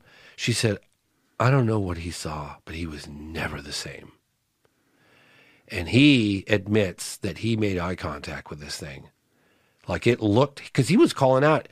He was driving in his car because he saw the object coming down as if it was landing and it was in trouble. He didn't know what it was. And then what was the aftermath? The thing, they got back in and they left, right? Yeah, they got back in. So what happened was he was pursuing a speeder through the town of Socorro, New Mexico, April 24th, 1964, about 5 o'clock in the afternoon. And he's chasing after this car. It was a convertible. And he sees like something flickering in the sky off to his right. And he knows there's a dynamite shack. And he thought maybe some dynamite was going off. He was like, oh, shoot, this could be trouble. So he terminates the chase and he drives up this hill to get a look. And he sees this object down. He gets up the hill and he looks down in this little arroyo and he sees this object sitting on the ground with a couple of these small little diminutive children-like people is what he said. So looking at him, and he's got his window rolled down, and he's in his cop car, and he's probably a couple 100 feet, 300 feet, maybe a little more away from this object. He's got the window down, he's got his arm out the window, and he's looking out the window with the window down. What am I looking at? He's like, did a car crash, and there's a couple of kids down there? So he's calling out. He's trying to call out, like, hey, you okay? You guys okay? Or is everything okay down there? And I know this because I read the article that was written right after it happened. I was going over it with Mary Zamora, his wife. And at which point one of them looked him right in the eyes. And it really, I don't know. He didn't talk about any level of communication. If he had any communication, whether he did or didn't, I don't know. But he decides he's going to get a closer look at this thing. And in the process of doing so, he had to lose sight of the object for a moment. And I don't know how much you could see that. Let's just say, the UFO's here. He's on a dirt road here, okay? And he's looking that way. Mm-hmm. He's going to drive around to here. But in the process of driving from here to here, he loses contact with it just for a little bit. Well, then he gets here. What do you mean he lost contact with it? He couldn't see it visually for a second because he had to drive around a little hill and some bushes. So he lost visual contact with the craft that was sitting on the ground with the two beings on the outside, okay? So he drives around, and now he's about 50 feet away from this thing, 60 feet. And he gets out of his car, and as he's getting out of the car to get a closer look, to walk towards this thing, he takes about 2 or 3 steps. He hears a clunk, and he used to be in the Army, and he said it sounded like that of a hatch of a tank. It was a very like, you know. And he didn't see them get in it. He didn't see the door close. That's what he heard. He got about 3 or 4 strides towards this egg-shaped object that had a red symbol on the side of it, which, again, obfuscation, okay? Well, this was actually one of the good things to have happened. When the first military officer arrived on the scene from the Army, his name was Richard T. Holder. And Richard Holder asked him if he wouldn't mind to say that the symbol was something different than what it was, and that the original symbol was never released to the general public. We found it in the archives in Dr. Hynek's own handwriting, and we had a description of it from the initial leaks that came out from the reporters that were on scene before the military got there, and it was an inverted V with 3 lines. So we weren't sure. So what is that? Wait, so it would be like an that? A, basically, like this. With 3 lines through it? Yeah, with 3 lines. So we had thought that maybe it was a line here, a line here, and a line here. Like a pyramid. Yeah, but as it turns out, we found out for the first time, and I took this guy, Ray Stanford, who wrote the book on it, Socorro Saucer in a Pentagon Pantry. You could look that up too. And Ray had been fighting the general public and the UFO community for 50 years. When I took him to the National Archives, and he was reluctant to want to go with me, we're not going to find anything, nothing new. I said, well, if you have that attitude, we're not going to find anything. I've researched. I said, let's go to the National Archives. So we go there, and lo and behold, I won't bore your audience with how it came about, but we got the original Project Blue Book files from that case, and they were original, not photocopies, not microfilm, original copies, original drawings. And we found the letter from Dr. Jalen Hynek, who investigated the case for the United States Air Force, of an inverted V and 3 lines. And what it was... And you verified it was his handwriting? Oh, 100%. Yeah. That was right out of the Air Force files. It's an inverted V. I could draw it for your audience, but it's a slit here, one here, one here, one here, one here, and then one on top. Inverted V. I think I have it. It's on the side of the craft in the film. I'll do a shitty drawing and put it in the corner. That's a little bit dangerously close to the pyramid angle, though. I don't know. What Richard Holder did was he got, actually it made sense. It made sense. He got Lonnie to lie and say that it was something else, like a U-shaped thing with a line here and an arrow. Why? Because if there were any copycat people that wanted to be in the limelight that said I saw the same thing, and yes, that was a symbol on the side, then they'd immediately be able to identify a hoaxer. And that's why they did it. So it was smart. Very smart. Yeah, it was smart. So the truth about that never came out, but it, you know, and it's funny actually. Again, there it was in the documentary. I did.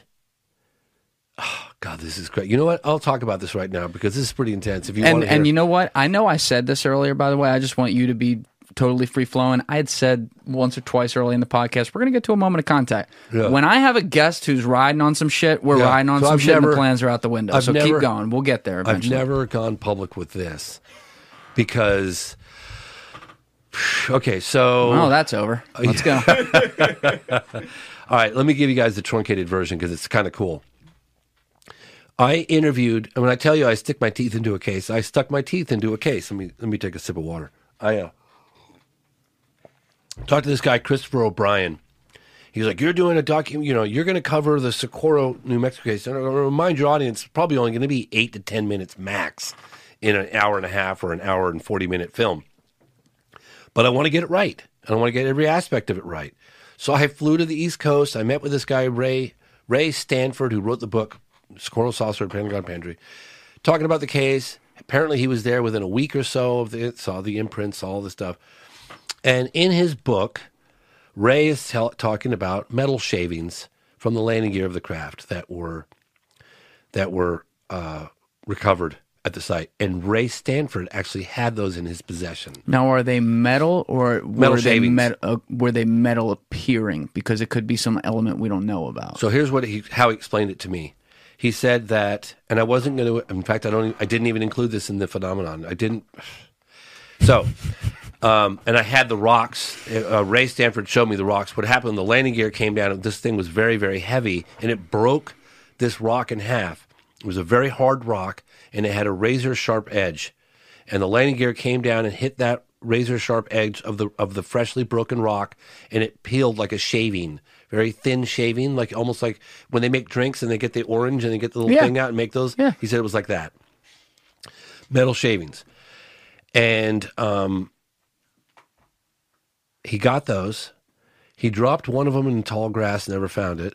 The other one went to a lab at NASA, and they determined that they were magnesium isotopes not found in the U.S., not found in the world, something like this. Is this what you had the Stanford doctor look at? No. Different thing? Yes. Because he was talking about isotopes. No? Yes. I'm not crazy? Yeah, no, you're not crazy. Okay. All right. Yeah, but that was a different thing. Okay. So this is Ray Stanford's story to me. And he's like, I took these in. He's like, I had him in my hands. And he took one he dropped in tall grass and never, I was like, you dropped it in tall grass and you never recovered? He goes, I looked up, I was on my hands and knees for hours. I don't know what happened. He was devastated. Talking about it like 40 years later, he was devastated. So inconvenient. God damn. So he takes the other one to a lab at NASA, and the initial findings are astronomical. Like, he's blown away, and he's like, oh my God. And then they're gone. And he was like, well, what do you mean they're gone? Well, we had to destroy him in the process of, So he was like, somebody stepped in, whatever. He said, my biggest regret was I trusted, Anyway, so I heard about that, but I didn't cover it in the film. So I'm in the field. I'm in Socorro, New Mexico, and I'm interviewing his coworker. Now, his coworker worked out at the dump site. Now, Lonnie Zamora was a police officer, but because of the attention and the ridicule that he got, it was putting too much pressure on him, the town, his position as a police officer. Oh, you're the guy that, sees, oh, I was speeding. Oh, yeah, coming from the guy who sees little green men, like, that kind of thing. So he quit his job, and he quit being a police officer, and he got a job working at the dump site. And he wanted to be at the dump site because he was away from everybody else. He didn't have to see anybody else, talk to anybody else. And he worked with this guy who I have on camera. I have this, everything I'm about to tell you I have on camera. None of it's been released. So I'm doing the interview, and I want to get his description of the beans, because that was the aspect of the encounter that was so downplayed, because the Air Force wanted him to really, don't talk about the aliens that you saw. Don't talk about the beans. That's much more difficult to explain. Anyway, so this guy did not want to meet with me. Oh my gosh, we found him, and I took his wife Mary out there. And we're got her involved, a call, and you have a gun to her head. Yeah, I got, and she didn't want to meet with either. The whole thing took a long time. This is a tight-knit community. You get a lot of people to meet with you. Didn't want to meet with you. They did not want to get an outsider in this community. I'm telling you, it took time, and I had people that worked with me on the inside that were. Anyway, reluctantly, we managed to get him in his yard to go on camera. He's talking about. He said, James. He said. I worked with Lonnie, 28 years, 30 years, 35 years, a long time. Ever since he left the police force in 1964. And I think he retired in 2003 or something like this. And he died in 2008. So, he said, I never talked to him about the alien encounter. And at the end of 30 years or 28 years, whatever it was, whatever period he was at the dump site, Lonnie came to him when he was retiring. He said, you offered me an opportunity. I'm so grateful. I want to thank you so much for the employment and this. And I got to work here. And his buddy goes, yeah, I just would like one thing. And Lonnie knew immediately what he was talking about.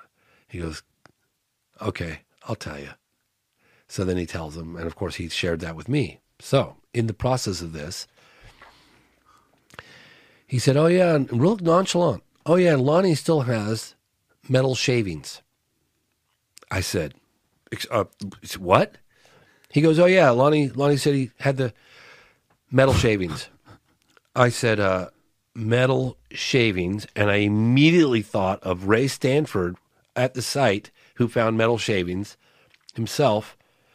And Lonnie, I don't know how much detail you guys want me to go into here, but Lonnie... All of it. Okay, so Lonnie, Ray Stanford, and Dr. Jalen Hynek are out at the site.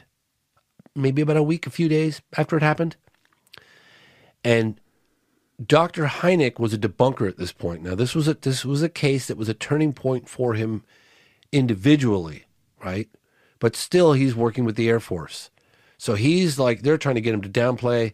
They're interrogating Lonnie about the beans, what they look like, but publicly they're talking about clothes sheets hanging on a clothesline, just some complete nonsense. So Ray doesn't trust Dr. Hynek. Ray's independent. I'm not sure which organization he was with at the time, but it was a private organization. So Ray is investigating the case, and Dr. Hynek is investigating the case. They're out there at the site. It was dusk, and Lonnie points out the fact that, hey, you might want to. There's some kind of things down here, and sees that there are metal shavings, and Hynek somehow doesn't pick up on this, and he leaves, and Ray goes back later with a flashlight, and he gets these metal shavings, either with a flashlight that night or I'm sure he went with a flashlight that night. So he gets these metal shavings. So I'm thinking back, this guy, so Lonnie is the one that pointed this out.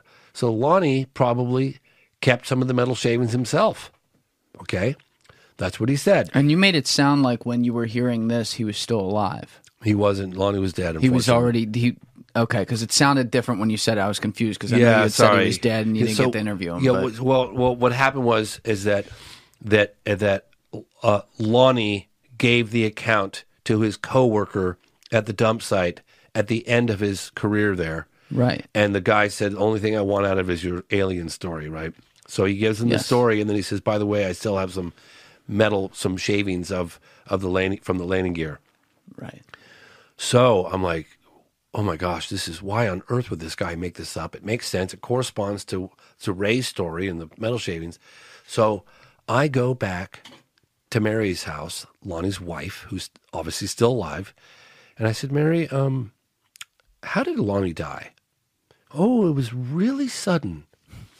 He wasn't feeling well, and he sat down on the bed, and I went and got him a glass of water. I came back, he was gone. So I said to myself, okay. How old was he? Don't know. He would have, I don't know. He wasn't like 85. No. He wasn't probably. If I had to guess, I would say he's in his 70s, but I'm not sure. Oh, okay. In any case, well, he was like probably 33 or something in 64 or so, and he died in 2008. Maybe he was younger than that.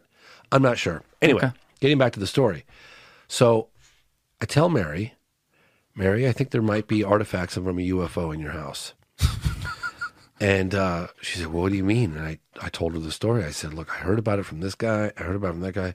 Well, Lonnie always said that Ray Stanford wrote the book on the case. He's the only one that got it right. And in the book, Ray talks about these metal shavings. Now, the guy that your husband worked with for 20, 30 years at the dump site is saying the same thing that Lonnie told him directly. Why on earth would this guy make that up? This guy did not come looking for me. I tracked him down, and with the help of his family, begged and pleaded, and ultimately got him to go on camera. And he goes, oh, yeah, and Lonnie told me about these metal shavings. I said, well, what did he say he was going to do with these metal shavings? He said, nothing, just going to keep them, not going to show them to anybody, just going to keep them. So all those metal shavings are back at the house. He told his coworker that he had them. So I rented Mary's house, and Mary was probably in her 80s. I said, Mary, I'd like to take your house over for a couple of weeks if you don't mind. And she's like, well, what's going on? And I told her, Get the fuck out. Yeah, we potentially got some metal shavings in here. And there was like garages and little outhouses and like, lots of little apartments. Dude, I took the ceiling compartments apart. I took the floors. I mean, I got a couple of people and I tore that place. He had this one area. She let you do this? She did. I turned that place upside down looking for these metal shavings. Nothing. What I did find was a black duffel bag of letters. And most of them were open. Some of them were unopened. Most of them were open but never replied to. And I'm talking, dude, it was a big bag of letters. And this is from the 60s and 70s and 80s. And these letters, in some cases, had references to photographs that were taken. Please find enclosed these, letters. And I found these letters like these are like, God, Lonnie didn't respond to any of these people. He had this big black duffel bag filled with letters. Well, I featured some of them. I was going to say, you read these, right? I did just a couple of them. There were hundreds. On the documentary. And there were people, and Lonnie would open them up, and he kept newspaper clippings. He kept letters from other people he got. He never responded to any of them. He never went on the speaking tour. He was invited to England. He was invited all over the place. And made no money on it. Made no money on it. Never wanted to really. Did just a couple of interviews. That was it. And he really downplayed later on in life. Really downplayed. And I also talked to this guy, Paul Harden, who was the local reporter in 2008 in Socorro, New Mexico. And Paul, for the records, wanted to do one final interview with Lonnie Zamora. He was getting on in age, for the record. And Lonnie said, "Don't ask me about the creatures." And he said, "Okay." And so he did the interview. So that aspect, again, was downplayed. And so Lonnie rarely talked about the beings. Very rare. Like, there was probably about an hour where that aspect of the encounter came out before Richard Holder arrived on the scene and before Project Blue Book and the FBI all got involved. And so, so I turned her house upside down. And you get all... And I find the letters. I find the very handcuffs that he had with him that he was wearing during the encounter, which I actually... He's wearing handcuffs? Which I got those handcuffs. Mary gave them to me. Are we sure he wasn't on mushrooms? He was on duty in uniform. So, well, I mean, that's never stopped a few guys before, I'm just saying.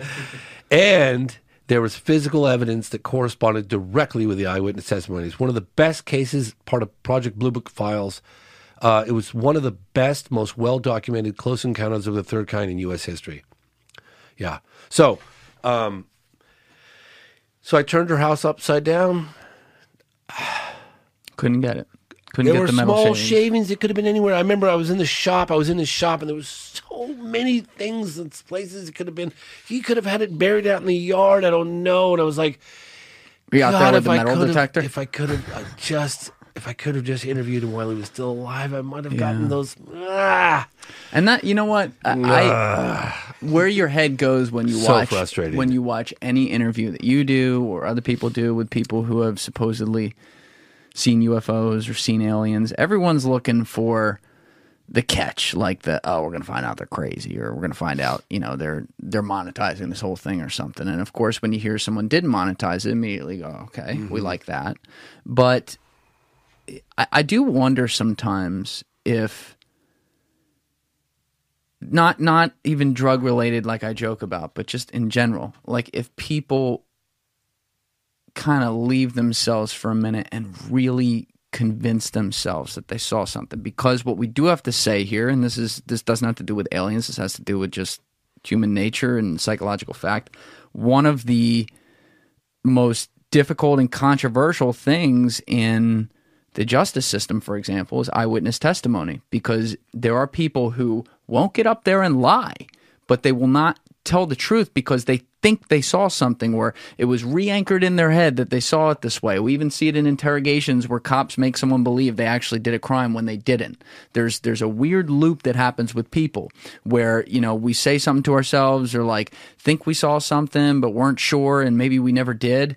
And I would say, once again, like I pointed out earlier, when you hear all these people from all these different places over all these years pre-internet describing and drawing the same thing, that's where it starts to go, okay, there's something to that. It's not like, the person in Australia in 1966 is talking with the kid in Zimbabwe in 94 or something like that. Or are they? I don't know.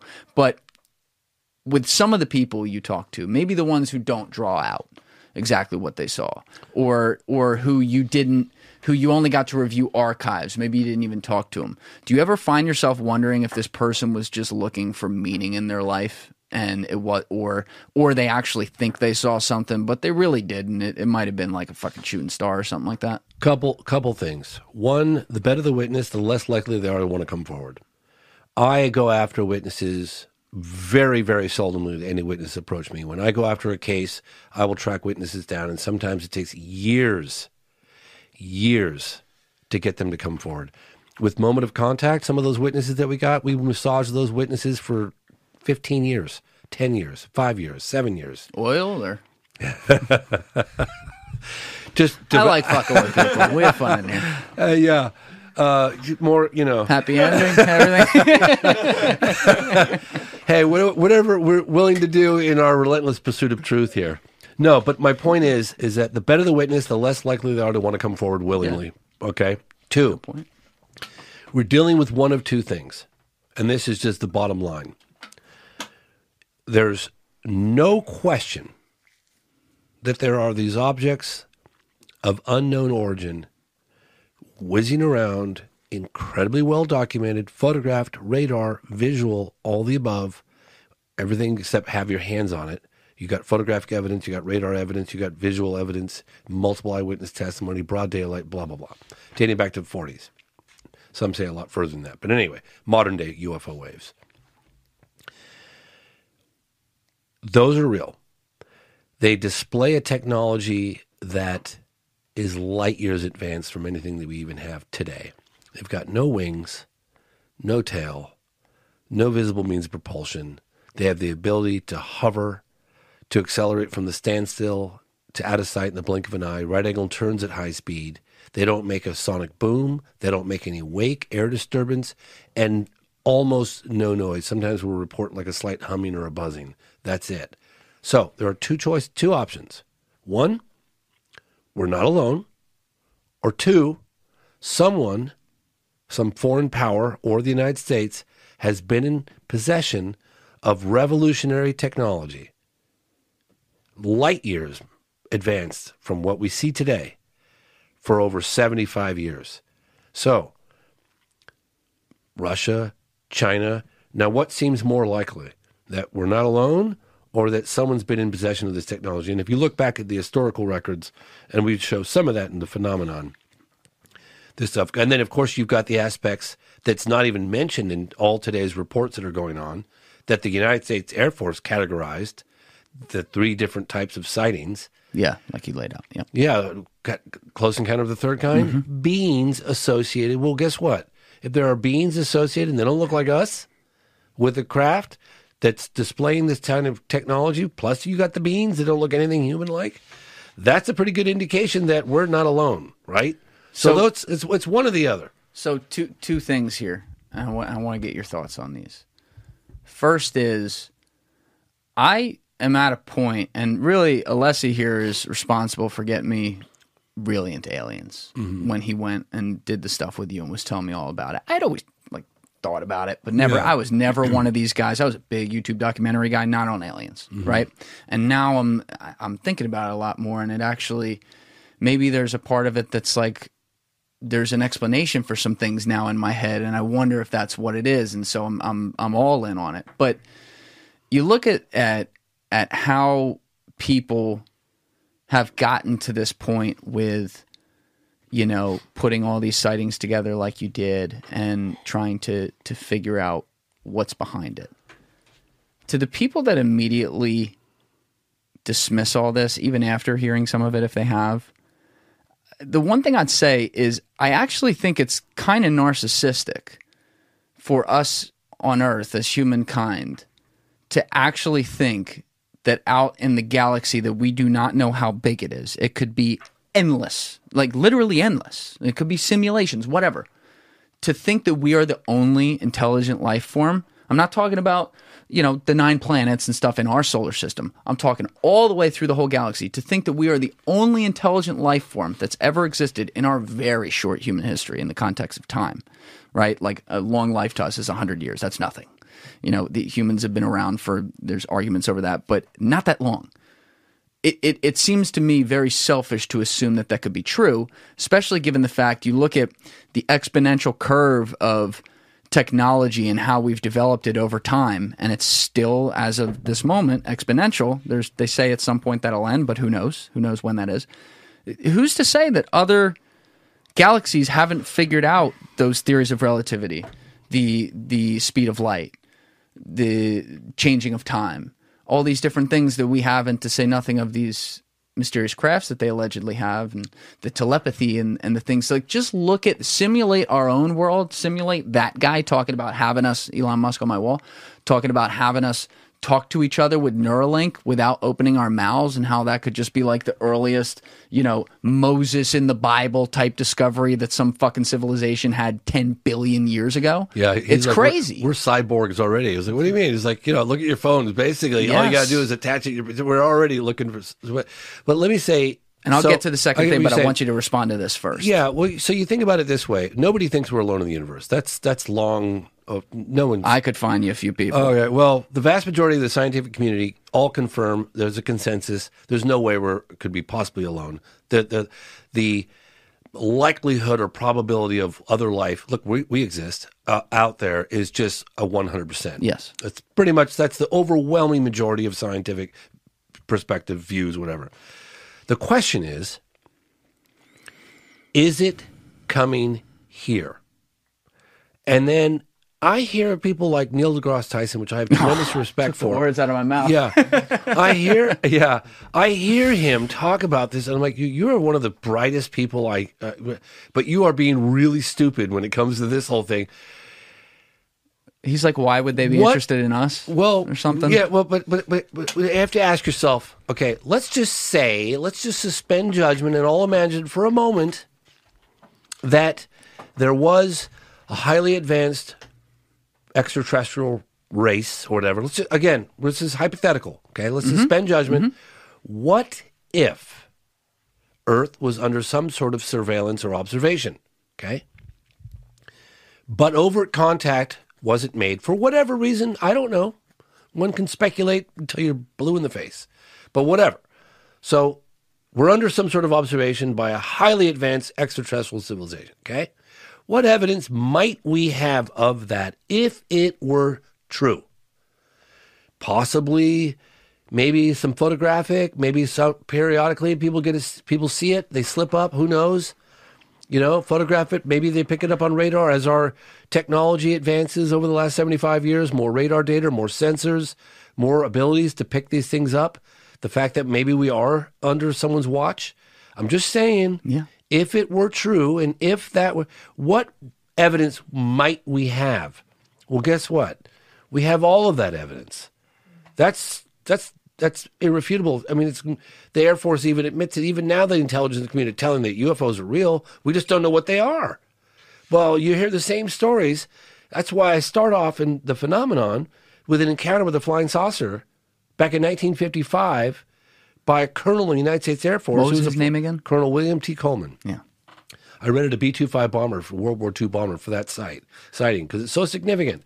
And I juxtapose that encounter in 1955 with a pilot, with a World War II pilot, Air Force colonel, head of Project Blue Book for a while, up against David Fravor in 2004, flying the state-of-the-art Navy fighter jet, right?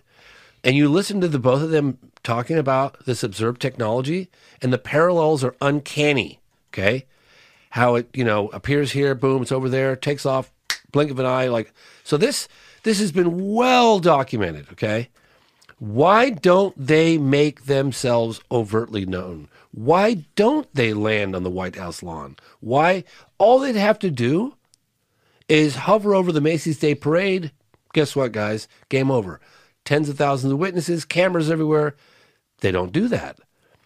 They've done some pretty remarkable things. Like if you look at 1997, the Phoenix Lights, that craft was over a mile or 2 miles across. I even interviewed the governor of Arizona. Fife Symington saw it. It was witnessed by tens of thousands of people across the state of Arizona on March 13th, 1997, from about 5 o'clock to 7 o'clock in the evening. Everyone was out into the night sky trying to get a glimpse of the Hale-Bopp comet. That's a pretty bold move. They didn't land, but there were lots of people that I interviewed that watched this that looked like a floating city. Wow. That was a mass sighting, very compelling. That's probably one of the most bold, or what's the word I'm looking for, in terms of exposing themselves potentially. Yeah, overt attempts to, Who's to say that they don't have the ability to simulate what's going to happen and see it, or, see the future of what's going to happen, and therefore be able to know if they do something like even a little more overt, that there will be enough doubt that no one will believe it. or not enough people will have cameras out right when it's happening. I'll give you another example. This is I'm always fascinated by this. I think about it all the time. Okay, I'm not really big on alleged abduction cases, okay? However, just because I haven't really, it seems like a slippery slope. What kind of evidence do we have? This episode is brought to you by Shopify. Whether you're selling a little or a lot, Shopify helps you do your thing, however you cha-ching. From the launch your online shop stage, all the way to the we just hit 1 million orders stage. No matter what stage you're in, Shopify's there to help you grow. Sign up for a $1 per month trial period at shopify.com/special offer, all lowercase. That's shopify.com/special offer. We just have eyewitness testimony. We don't have any like government data that I know of that could support these, stories. However, there are a handful of these reports, of these cases, that I find incredibly compelling. One of which is Travis Walton. Okay. Tell people about this guy who aren't familiar with Snowflake, Arizona, 1975. I believe it was 75. You can correct me on that one. Great mustache. Yeah, great mustache. Got a strong mustache. Yeah, and there was a bunch of lumberjacks out in Snowflake, Arizona. They were under government contract. They were working late. They were trying to get this job done. I think they were clearing trees for fire hazards, stuff like that. And they worked after hours, and the sun was down, and they were like on a dirt road. It was one of those trucks that had 4 doors, that they had 7 people in the truck. I think it was like 3 in the front and 4 in the back. And they see what they thought initially was a fire. And they were like, damn, it was like a fire. It was a really bright light. There's a movie made about it by a guy named Tracy Torme. I think he wrote it and produced it, directed. No, he didn't direct it. Fire in the Sky? Fire in the Sky. And they see what they thought was a fire in the sky. And as they got closer, they realized it was no fire. It was this. I talked to a lot of the witnesses.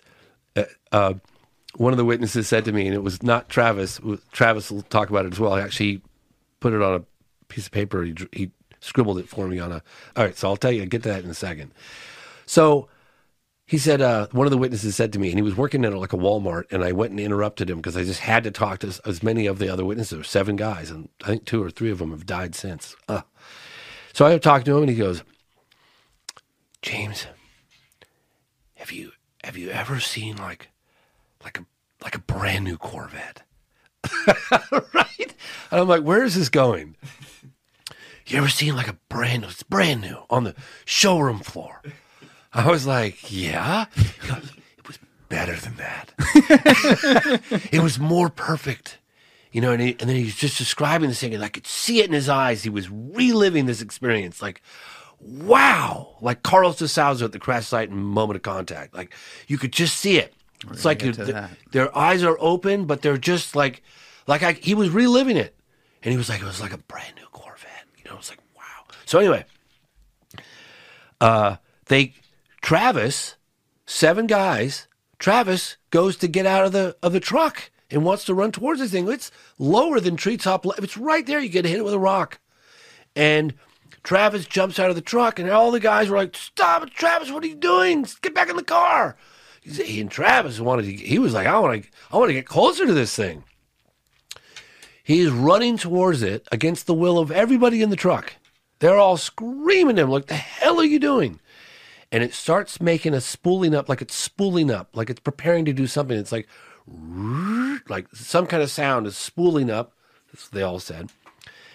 Travis suddenly he thought that he was going to start running towards this thing and it was going to just take off. It didn't do that. It was making a spooling up sound, but he was getting like uncomfortably close to this thing.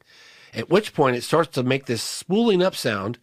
Travis gets cover behind a fallen tree, like a log on the ground. He braces himself. He gets down low and he's kind of hovering. Then he decides, he's like, holy shit, this thing is doing something.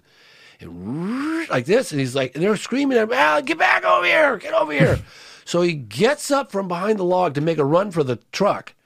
And some kind of like force field hits him, knocks him like a Raggedy Ann doll, dude. He flies like 60 feet back. He looks like a Raggedy Ann doll. His head? don't know. We flew backwards.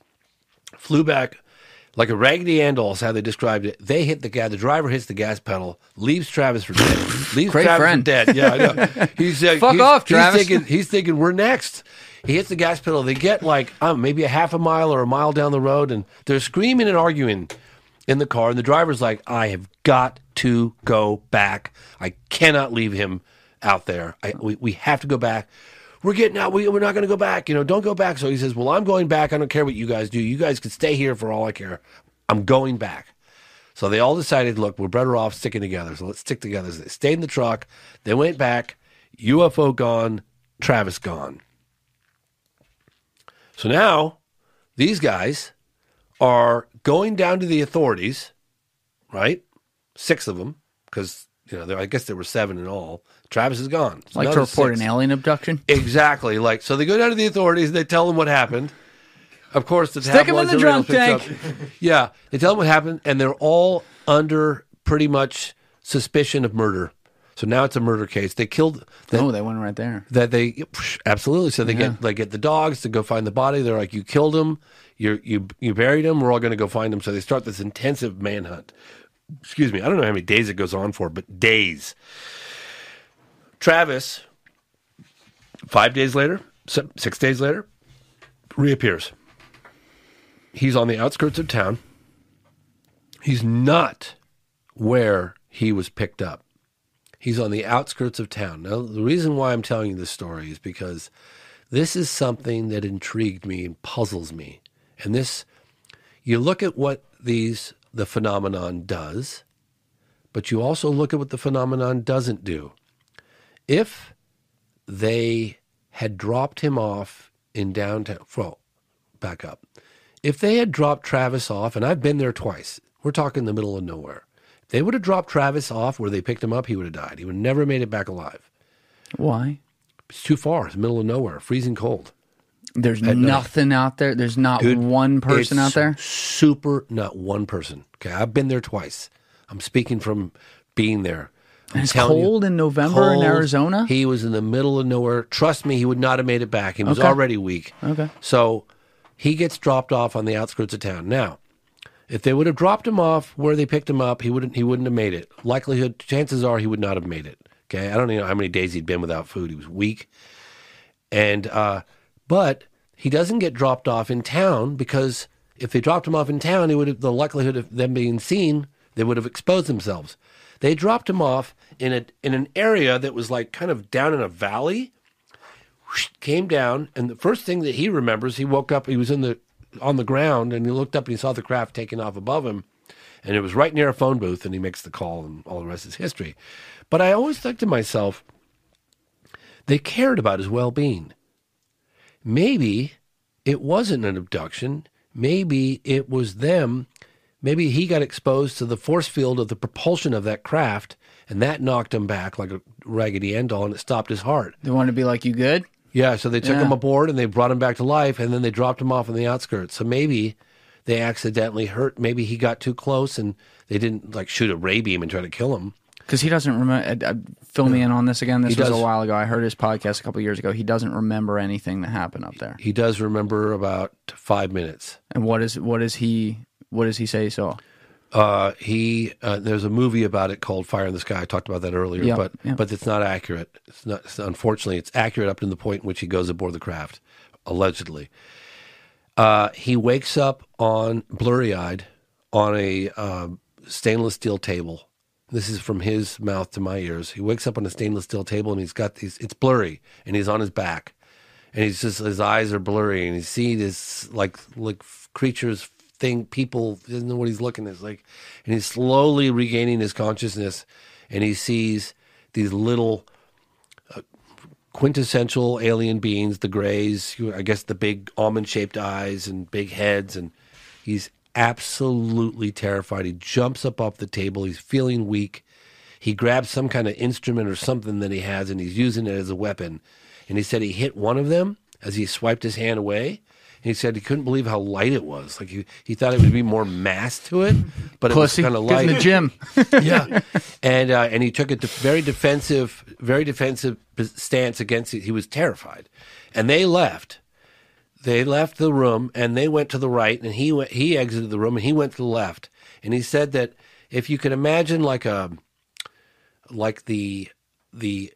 was a tunnel, like a long corridor, like a hallway, but it was all one sheet of like a polished aluminum, but no rivets, no welding seam, all smooth, like all one piece.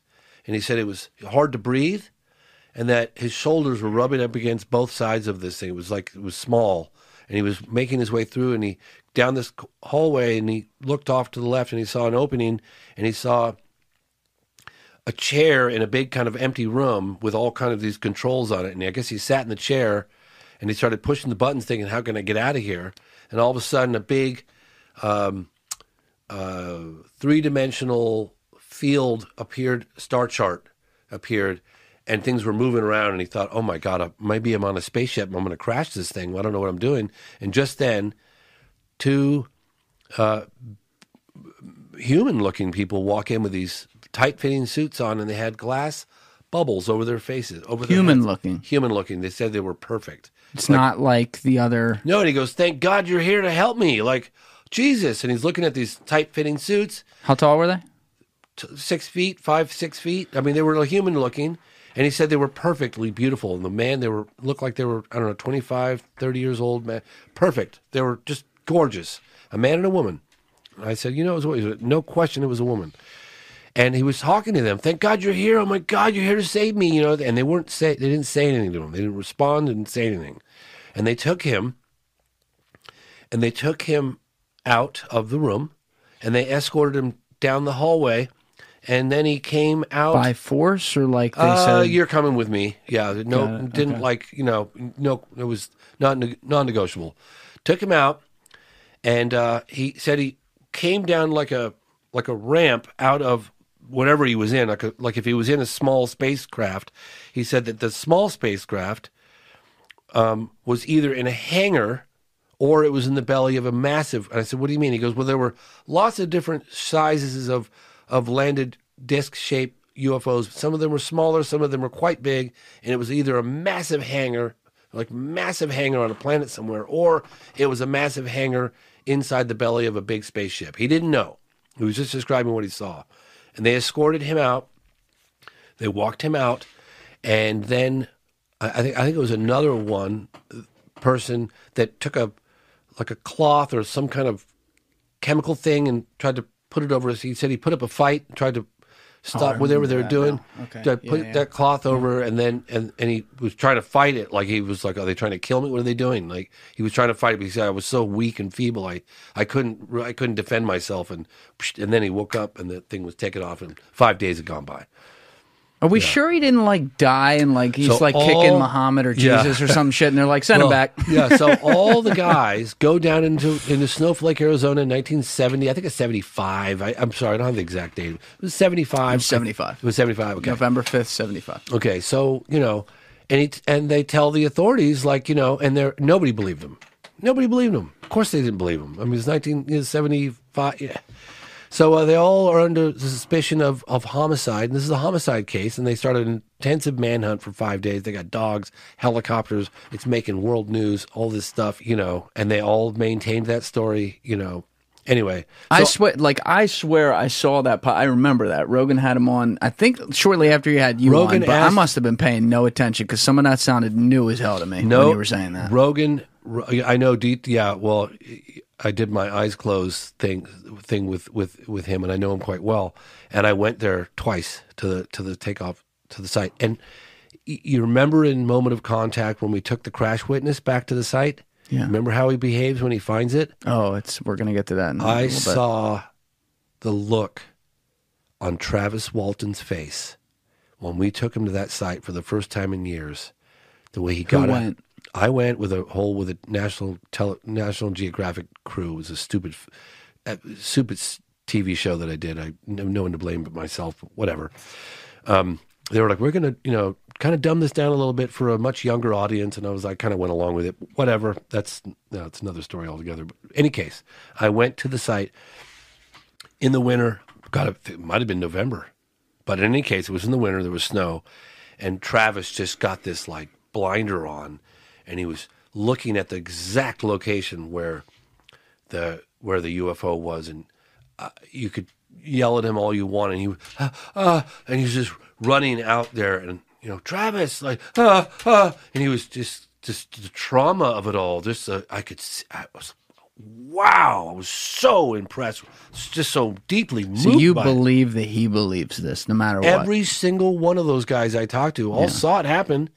You think they're going to go into town and tell them their friend was abducted by a flying saucer? Yes. Like, that's no one in their right mind is going to believe that. I could see a few 21, 22-year-olds trying to then he get a little disappears for laugh. 5 days, and exhausted. The other thing is one of them hated him. One of them actually got in a fight with him the other day. I'm pretty sure. They were at the actual lumber, they're at the site, and one of them was pissed off because he said something about his girlfriend or something. Yeah. Like So that. one of them was dating. I think he was dating Yeah. somebody's sister or something. Yeah, but in any case, they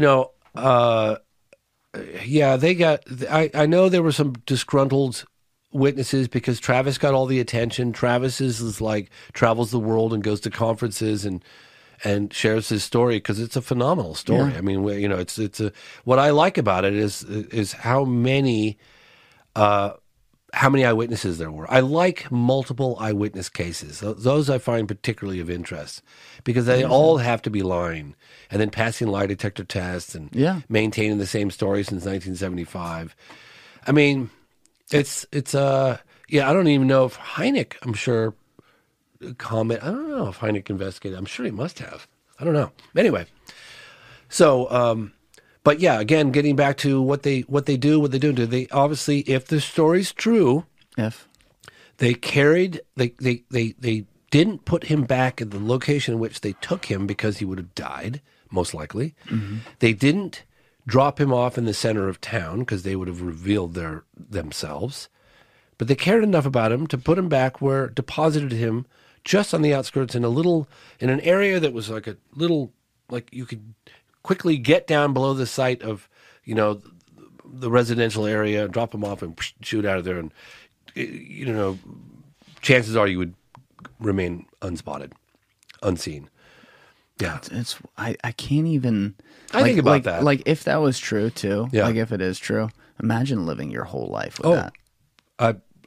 Believe me, I know. Well, I think about, you got a lot of UFO reports where, I saw this thing and it moved around, whatever. But when you have something that unambiguous, when you have like a landing or face-to-face alleged contact with these beings or a crash recovery like Roswell or moment of contact, those are cases that there's no gray zone. Yeah. It's either proof we're not alone, definitive proof, or it's a big hoax.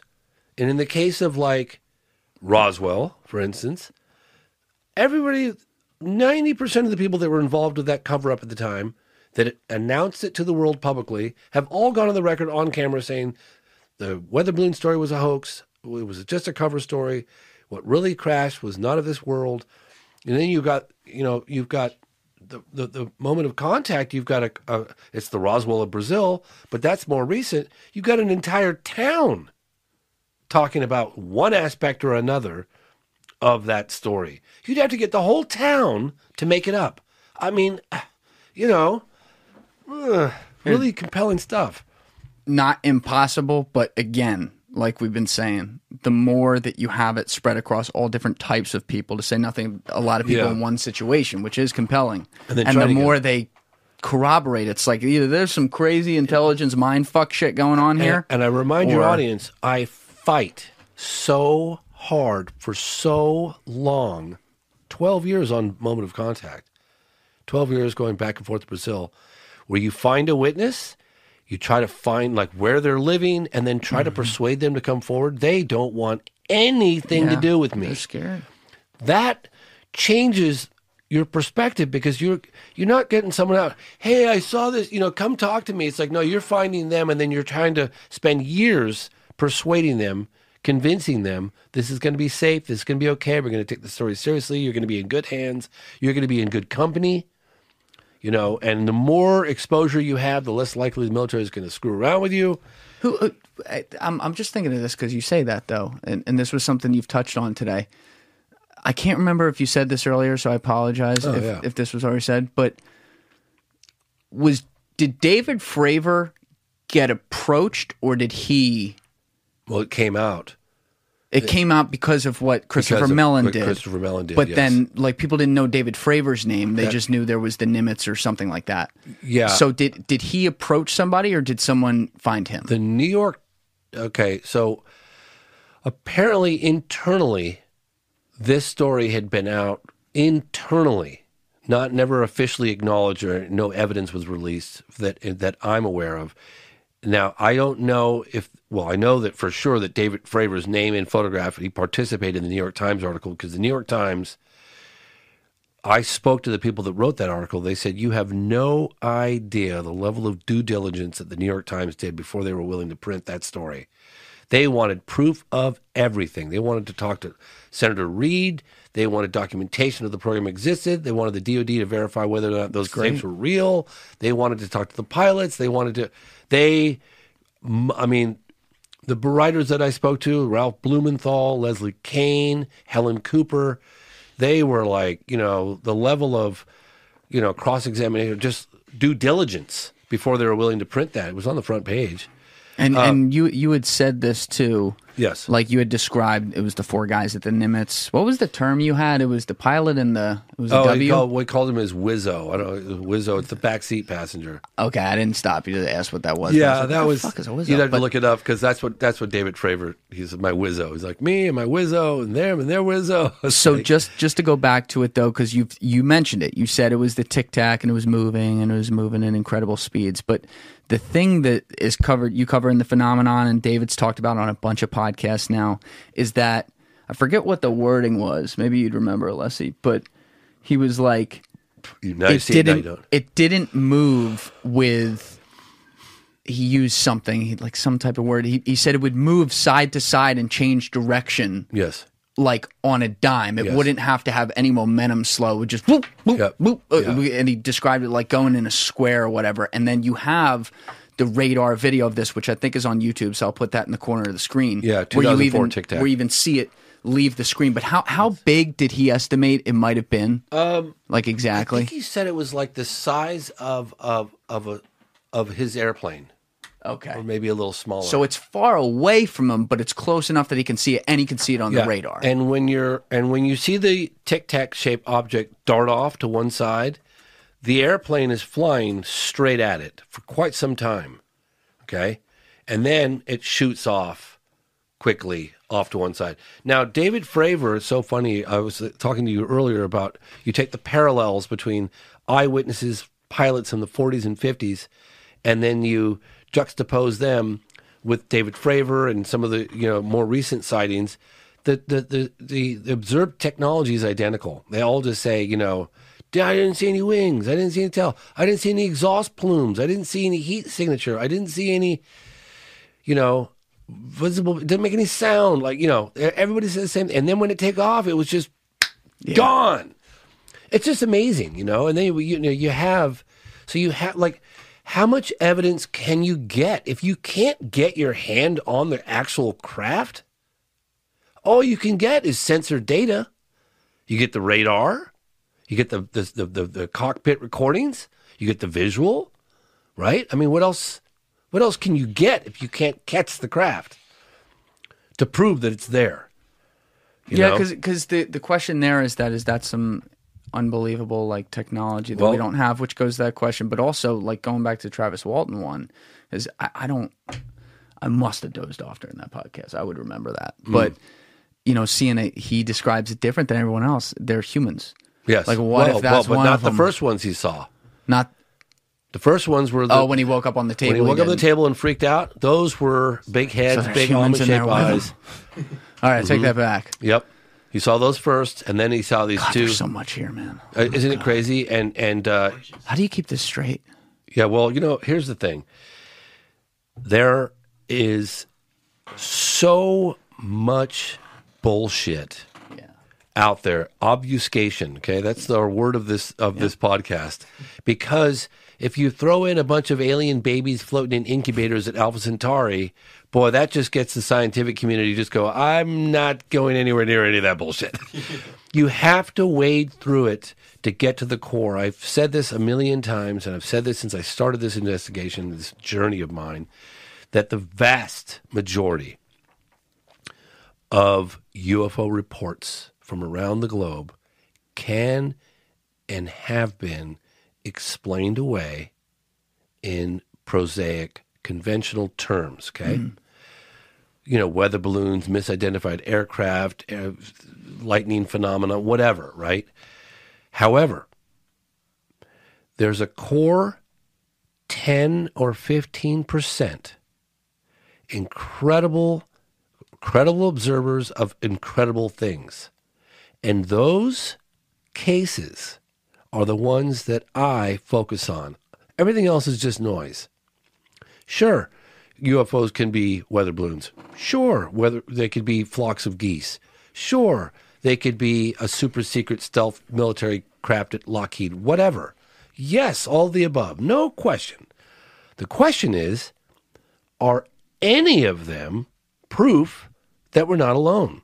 And I would say yes. In fact, most of the people in the military that I've talked to, like I remember this one interview I did.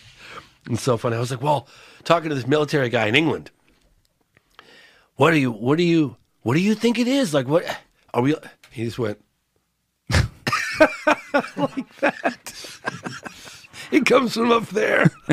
Yeah, and they'll tell you, and that's another reason why I'm embarking on this new project, this new film project, because hold, don't say it yet. Okay. We're gonna put that in here. I want to do that for you. Okay. But I gotta go to the bathroom. This has been very interesting so far. I had said maybe 20 minutes ago or 15 minutes ago there were two things I was going to bring up, and I wanted you to go through each of them. You ended up going through the one. I never got to the two.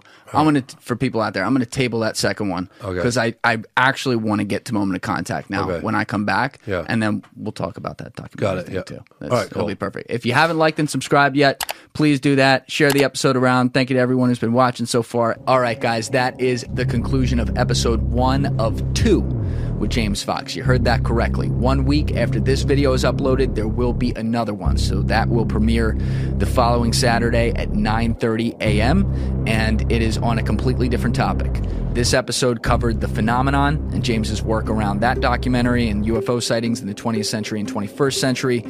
Next week's episode is going to cover James's most recent documentary, Moment of Contact. We are going to have all kinds of exclusive clips in that episode. It was over 3 hours, and it was the most in-depth discussion James has done on that documentary since it's been released.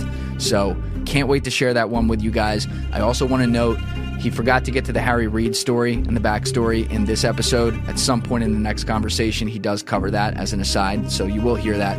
And as I mentioned earlier in one of the cutaways of this episode, I am putting 15 minutes of my conversation with James on Patreon this week because it was in between the two episodes. It had nothing to do with either of them. So we're going to make that some exclusive content, and you guys can hit the link down in the description below to go join that page and join our $5 a month subscription for content just like that. Oh, one other thing. We are doing a Reddit page as well. There's a kid out in Minnesota who wants to start one, so I told him to have at it, and it's called Julian Dory. That's the name of the subreddit. So I'll put that link down in the description, and hopefully we get it popping over there.